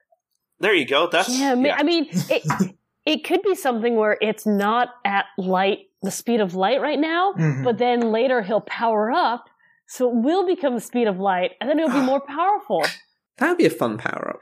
Yeah. Yeah, that'd be a cool evolution. I could see that happening. He's got slow light attacks right now. That's what I'm saying. Yeah. And so we have a question from Zaquan Edwin, who asks, what is our favorite arc so far, and how do we feel about the light novel characters showing up out of the blue in the latest arc? I think my favorite arc was the Undersea Temple for sure, because I just thought that it was really cool to have like all the Black Bulls pretty much involved in that, and it was really cool to have them, show off their stuff. I liked the new characters introduced, Kiyato and Kilala, I think was her name. I forget. Kahona. Kahona, yeah. I like them, and of course the fight with Redo, I think, has been the peak of the series so far. I really enjoyed that fight. That was like, I put that as my favorite fight of the year when we did our year-end Best of Manga, because I really enjoyed the payoff for that, so... Yeah, when I got to that part of the manga, like, I remember reading that and thinking, oh yeah, Sid talked about this before, and I remember reading it and thinking, okay, I could see why Sid likes this. This is actually a pretty good moment. Mm-hmm. How about you guys? I'm having a hard time picking because like the last 3 full story arcs, I feel like I might like them all about the same, just because like each of the 3 have all had like good moments that I really enjoy. Like I mentioned them all before. Like Gouch learning his new spell, I think, was probably my favorite moment from that arc. And then, yeah, Sid mentioned his favorite moment with Asta's final attack against Veto, and Asta being like, you haven't actually made any of us despair. I just want to let you know that. And I really like that moment. That's a really great one. And then, I think my favorite moment in the Witch's Forest arc is probably when Ladros is just going on and on and on about how useless friends are and how they're just meant to be stepping stones to a higher power or whatever. And Asta gets so angry about that he throws his sword at him. That's easily probably my favorite moment in the entire series, actually, because it happens so fast, and you just have that one page where where the smoke clears and you see Asta after throwing the sword, and it's such a cool moment. It's really great. It's a perfect example of how he's got no idea how to use that sword as well. It's like, I could channel someone else's magic. Nope, throwing it. But it's great. I think the Witch's Forest arc has, I think, some of the best moments in the series. So I think by default, the Witch's Forest arc is probably my favorite arc so far. Okay. How about you, Maxie, Annalisa? I'm inclined to agree with the Witch's Forest arc. More than anything, because it took the one thing I really wished would happen and actually delivered on it, which was to bring Mars back and give him more of a personality. Yeah. And it was such a good payoff. That was the person who I didn't like him much in the dungeon arc, but he was still a character with loads of potential. Mm-hmm. And then they just delivered on it, and it's yes, Mars is my boy now. He is so great. Hashtag protect Mars' style 2017. Yes, please. What about you, Annalise? Oh no, I'm in total agreement. It's the Witch's Forest for me because they brought back Mars, and I was so excited. And just like said, hashtag protect Mars' smile 2017. When he smiled, I was just like, oh, my heart. Oh, Mars, I live to see you happy now. And so he got a lot of really good moments. He got his time with Fauna. Finral had great moments too. Vanessa had great moments. So it was a lot of good characters kind of got time to shine. Yeah. For the second part of the question, no, I did not like those light novel characters showing up. As soon as they came in, I was like, who are these people? Am I supposed to know who these people are? I figured out, oh, they're light novel characters. Oh no, the haters are going to have a field day. Yeah, that was my first thought too. When they showed up, I was like, oh boy, I know a lot of people are going to be complaining about this.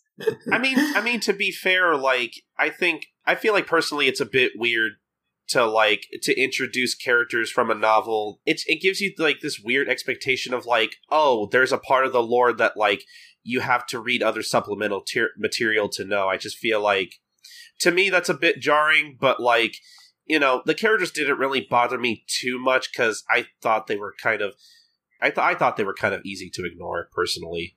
Yeah, I thought so there are the 3 characters: Mariella, the student, Dominante, and Fanzel. And Fanzel got, I think, plenty of character development. He if it wasn't obvious from the beginning he was from the novel, like, he's just got regular character development. He developed fine for a character introduced in the series. The other two didn't really get anything, which was a shame, but Fonzel got enough himself that, like, him as a new character in the series, I don't really mind, because he was used. Yeah, I like Fanzel, and I he had that connection with Mars and Ladros, so it felt like it makes sense for him to be there, and we got enough explanation of, his connection, relationship to Asta and Mars and Ladros to kind of justify him and make him more palpable, but the other two characters did feel a little tacked on at times. Yeah. But, yeah. Speaking of questions about the light novel, we actually got a few questions namely from Christine Ho and Kuja9001 on Reddit, who asked, will there be an English translation for the Black Clover light novels? Or, to phrase it another way, how high or low is the possibility of that light novel being localized? I'm speaking out of, this is no official statement, because I am just a freelancer. I think there is a possibility. I think the possibility is greater than 0. Mm-hmm. That said, I don't think the possibility is very high. I don't know how well Black Clover sells. I don't think it's a crazy seller. So, if you want to see it, keep buying the manga. I think if the sales are good, they'll probably start, looking into getting light novels, especially like not just for Black Clover, for other series too. Like, I think recently there was maybe a Hiroaka novel that came out. Like, if the things sell well, if the manga sells well, there's a better possibility. But as Black Clover isn't, as far as I know, it's not selling gangbusters here, guys. So you heard it here first, guys. You gotta buy lots of Black Clover. Get it up to the level of Tokyo Ghoul so we can get more light novels over here. I don't think there's a lot that's at Tokyo Ghoul's level. But I mean, with, I hear that the Naruto light novels are selling pretty well. So I think Viz is more open to licensing light novels now. But I really do think Black Clover will have to be a stronger performer to really see that as a possibility. Unfortunately, I really want to read it. We can always cross our fingers and hope that the upcoming anime boosts Western interest in it a bit more, because that really is the thing that pushes a lot of series up, is having a cartoon people can watch. And I'm not just that, I'm very excited for the cartoon. I want everyone to watch it and like it and buy the comics. So they had a clip because they did an OVA in December or something for Black Clover. It was for the Festa, I think. Yeah. So they had the anime Festa, and then they had the regular Jump Festa. Because I was really excited because I was going to Jump Fest. I could see it, and people were like, "No, you're stupid and can't read Japanese, and you can't tell that they're on different dates." And I was like, "I'm dumb." But they had a clip at the big Black Clover panel they had at Jump Festa, and it looked really cool. I know the OVA and the anime series will probably be different studios, but what I saw was really cool. But something that really, I don't want to say bugged me, but I didn't realize, was when they use magic spells, their grimoire are just kind of floating in the air, and you see that in the manga, but then they're there are scenes where they're running around and the grimoire's floating next to them, and I'm like, that's really weird to me. Oh, I've never thought about that before. It makes sense, because if you see it in the manga, they're running around and their grimoire's always right there, but it's just it's just floating.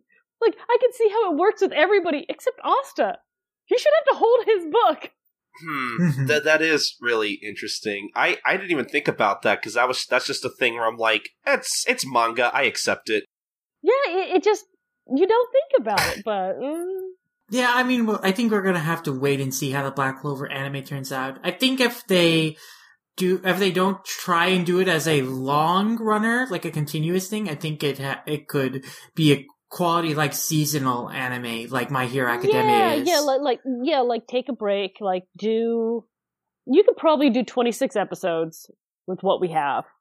But then don't try to stretch it out. Just take a break. Yeah. Yeah. And then another year to another series or something. Yeah, I'd be interested if they adapted the light novel in the anime. I think that'd be cool. Yeah.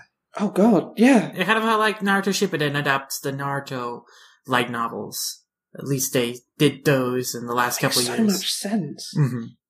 See, now I'm even more hopeful about the sodding show. Yeah, I feel like adapting the light novels would definitely be to their advantage. Yeah. So I hope it happens. I really, really hope it happens. But we'll see.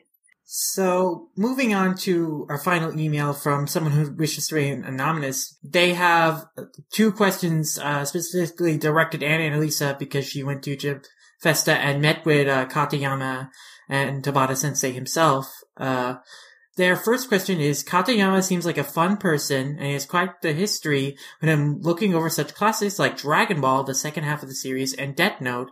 But from what you've seen, what is your opinion of him and Tabata's relationship? He seems so passionate about Black Clover. I never saw a picture of him wearing some sort of Black Clover shirt or costume. He is very, very, very enthusiastic about Black Clover. He's super into it. When I first met him, he was the first person we interviewed. And it was the night before Black Clover. And he was so proud to take out this, like, pouch and show us all his manga materials. Cause he's like, sometimes I help Sensei when he needs help. You know, when he's behind schedule. And I was just like, oh my goodness, this is so great. But he's super into it. He's very enthusiastic. He's maybe not as Asta-like as Tabata-sensei, but he's very, he has that same sort of drive to him and excitement about the series. We talked at one point about, when we were interviewing Tabata-sensei, we asked about, like, oh, are there any, like, Black Bull members that we haven't seen? And he's like, yeah, I haven't introduced the vice captain yet. And Katayama-san comes in at that point and says, like, what? What are you guys talking about? Oh, the vice captain? Yeah, how are they going to be? Oh, I want to know. Like, he's really excited about how the series goes on. And he makes a great Asta. He cosplays Asta for events, and he is great at it. Wow, that's really cool. That's pretty great. But it seems like they have a really good relationship. Like, from what little I've seen of them interacting with each other, it seems like they really work together well. Like they're friends and they're, co-workers. That's really cool. I think it's great that Tabata and Katayama have such a great relationship and they're both so passionate about the series. Mm-hmm. It's weird, but until I actually read that interview, I always assumed that Marilyn Manson was the vice captain. You know what? That's what I thought too. Well, I thought Finral was, and then I was like, oh wait, yeah, I guess Finral's not. Well, it's Gordon. Oh, I guess he's not. Huh, that's interesting.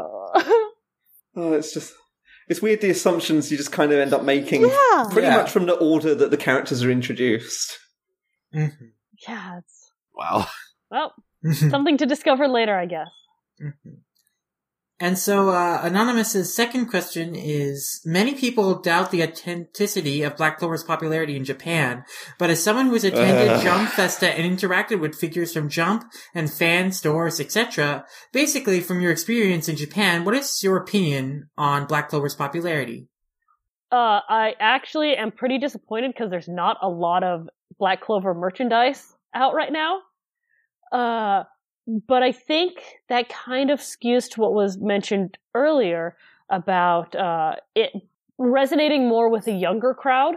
Yeah. Mm-hmm. That won't have that disposable income.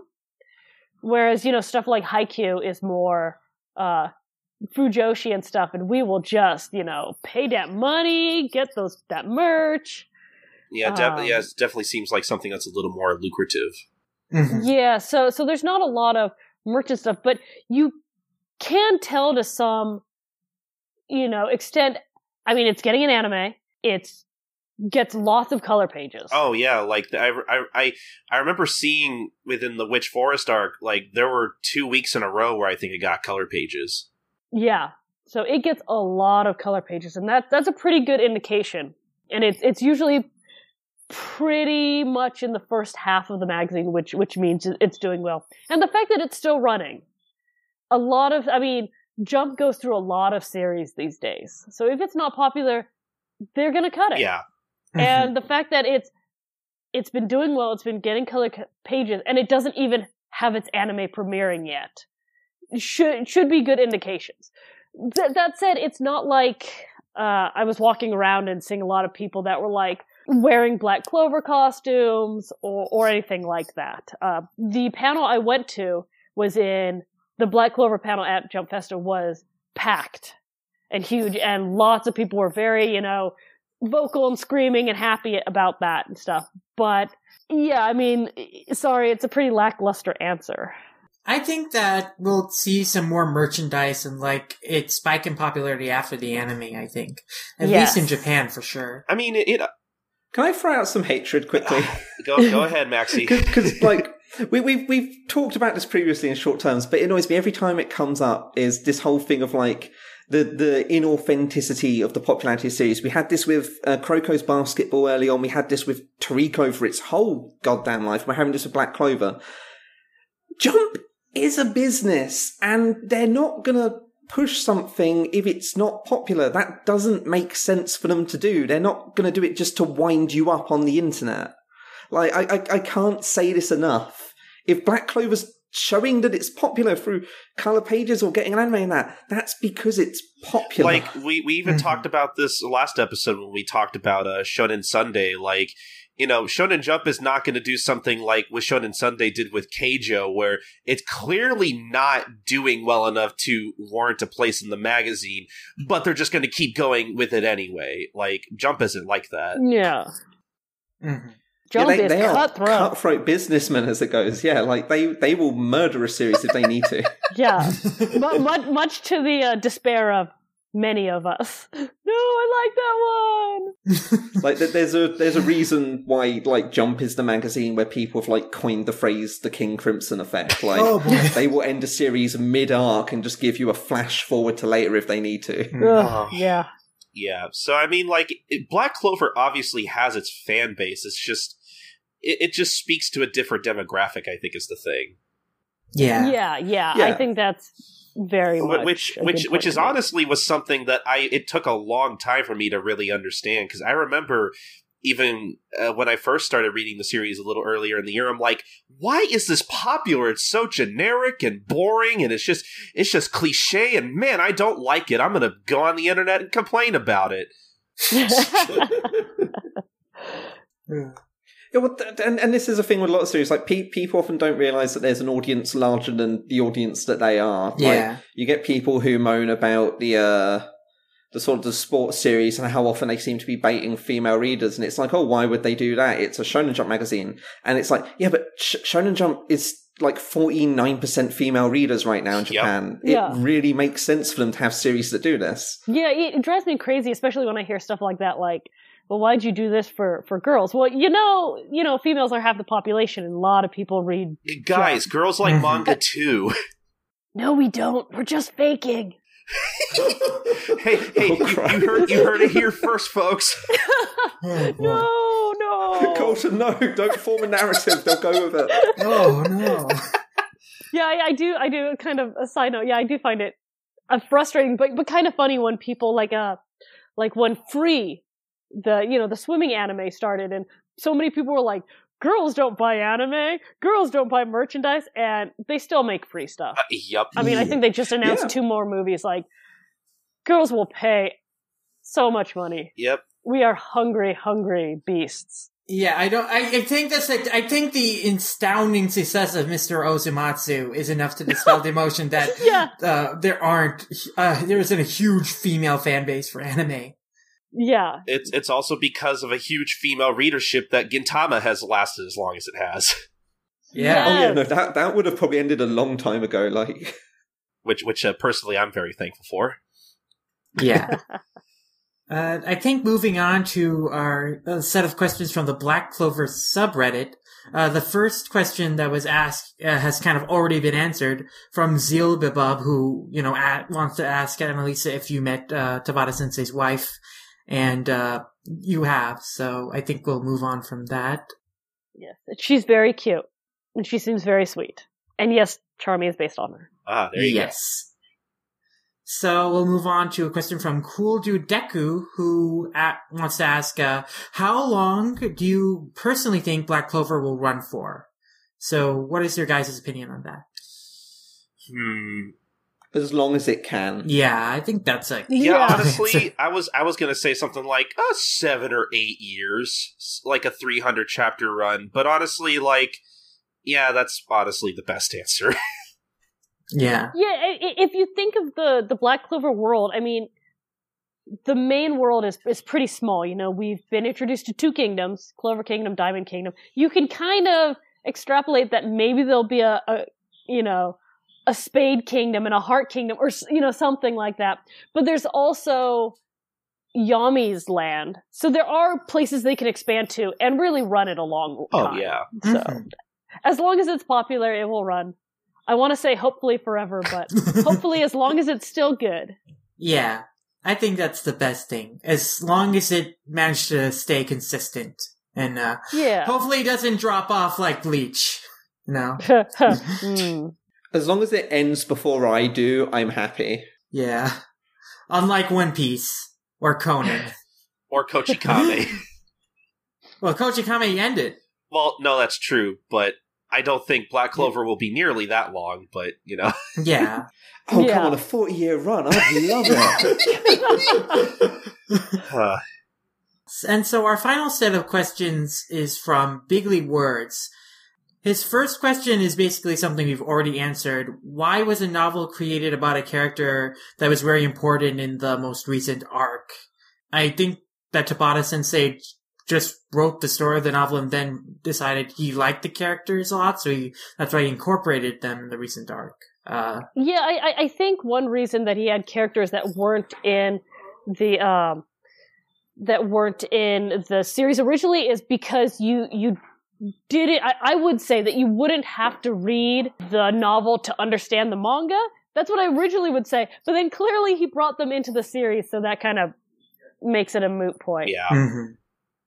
I mean, Bigly Words also, thinks that that Tabata-sensei should include more screen time for side characters instead of just focusing on Asta. And I feel that he has been doing that in the most recent arcs, especially, last 2 arcs. So I definitely think, side characters have been getting a lot more screen time. I feel like it's always been a pretty ensemble cast, though. Like, Asta's the thing that everything revolves around, but, like, it's always had a pretty good focus on side characters. Yeah, I think they're improving on that, too. Like, really, this latest arc, Asta was definitely the focal point, but really, like you said, everything kind of revolved around him.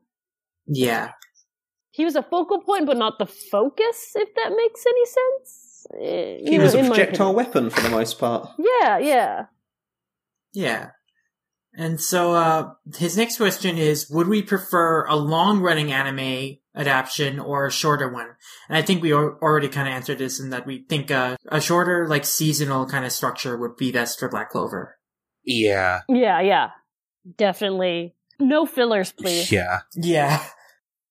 And then the next question is, do you think that Tabata-sensei had most of the plot planned out? And how far do you think he is into his story so far? That's really hard to say. I feel like not being the author, that's impossible to answer.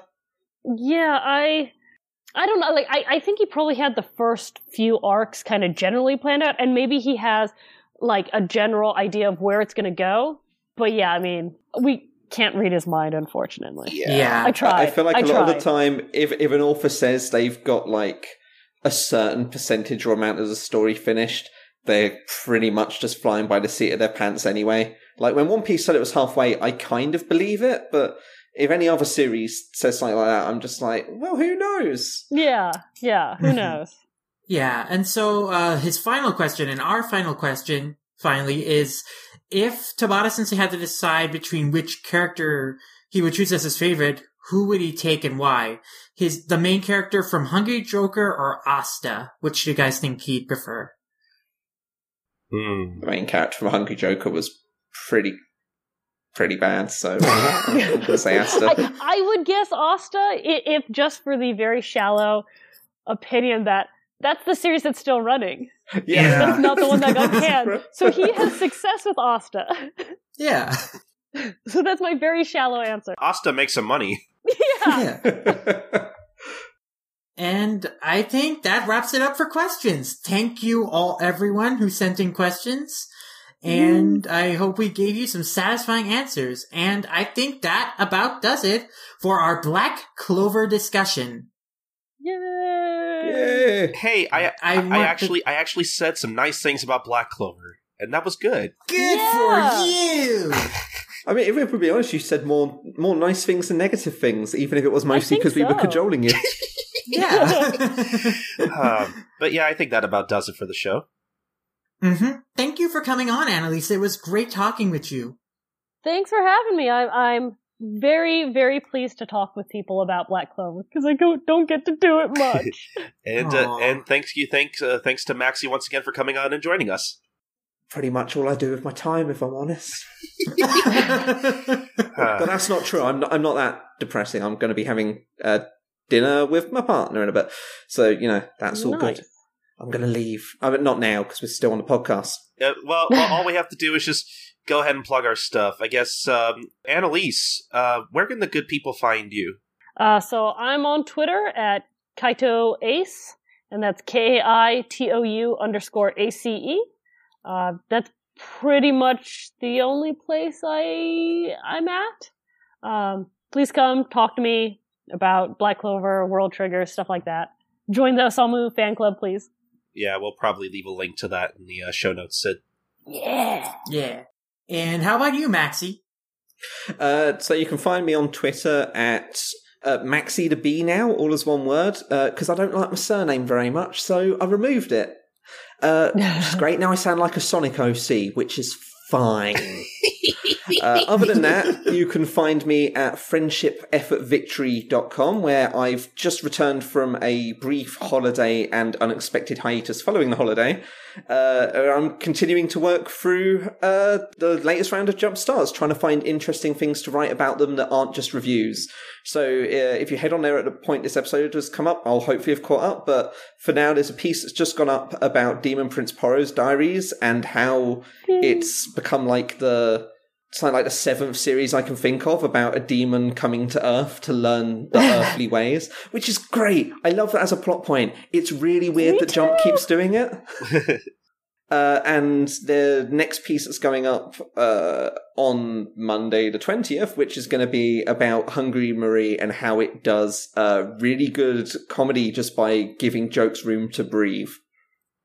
Awesome. Right. Can't wait to read it. Yeah, Nice. definitely looking forward to that. Sid, how about you? As for me, you can find me pretty much anywhere as Lum Ramayasha, but my main hangouts are on Twitter and Animation Revelation. And if you also are a regular listener to Weekly Manga Recap, I'll probably be participating in the chats for when they do their streams on Wednesday nights a lot more often. So, Nice. yeah. All right, and as for me, Colton, you can find me on Twitter. That's SniperKing323. That's SNIPERKING323. I do a bunch of other podcasts. I'm a huge fan of Gintama. If I haven't made that clear already, you can listen to Life Lessons, the Gintama Manga Cast at gintalifelessons.wordpress.com. Or if you want to hear me to talk about Detective Conan / Case Closed, that's you can find One Podcast Prevails at onepodcastprevails.wordpress.com. But I guess just as for the Manga Mavericks podcast in general, you can find every episode of Manga Mavericks at allcomic.com. That's where we post every episode first. Or if you want to follow All Comic, you can do so at facebook.com/all.comic or on twitter.com/allcomic_. And just, if you want to follow Manga Mavericks, specifically, you can follow us on Twitter at manga_Mavericks. Again, thank you guys to everyone who sent us tweets about Black Clover and reading those on the show. But if you want to email us anything and you want to have your thoughts read, just like we did on this episode of the podcast, do you guys have any thoughts on Black Clover? Do you like us having Annalise and Maxie on the show? What do you think of them? What other manga are you reading and all that kind of stuff? You can send us your thoughts at mangamavericks@gmail.com. But the most important thing, guys, is that you subscribe, rate, and review us on iTunes. If you have the chance to do that, we would appreciate it. But I think that is going to do it for this episode. This has been episode 27 of the Manga Mavericks podcast on allcomic.com, and we will see you guys next time for episode 28. Bye, guys. Sayonara!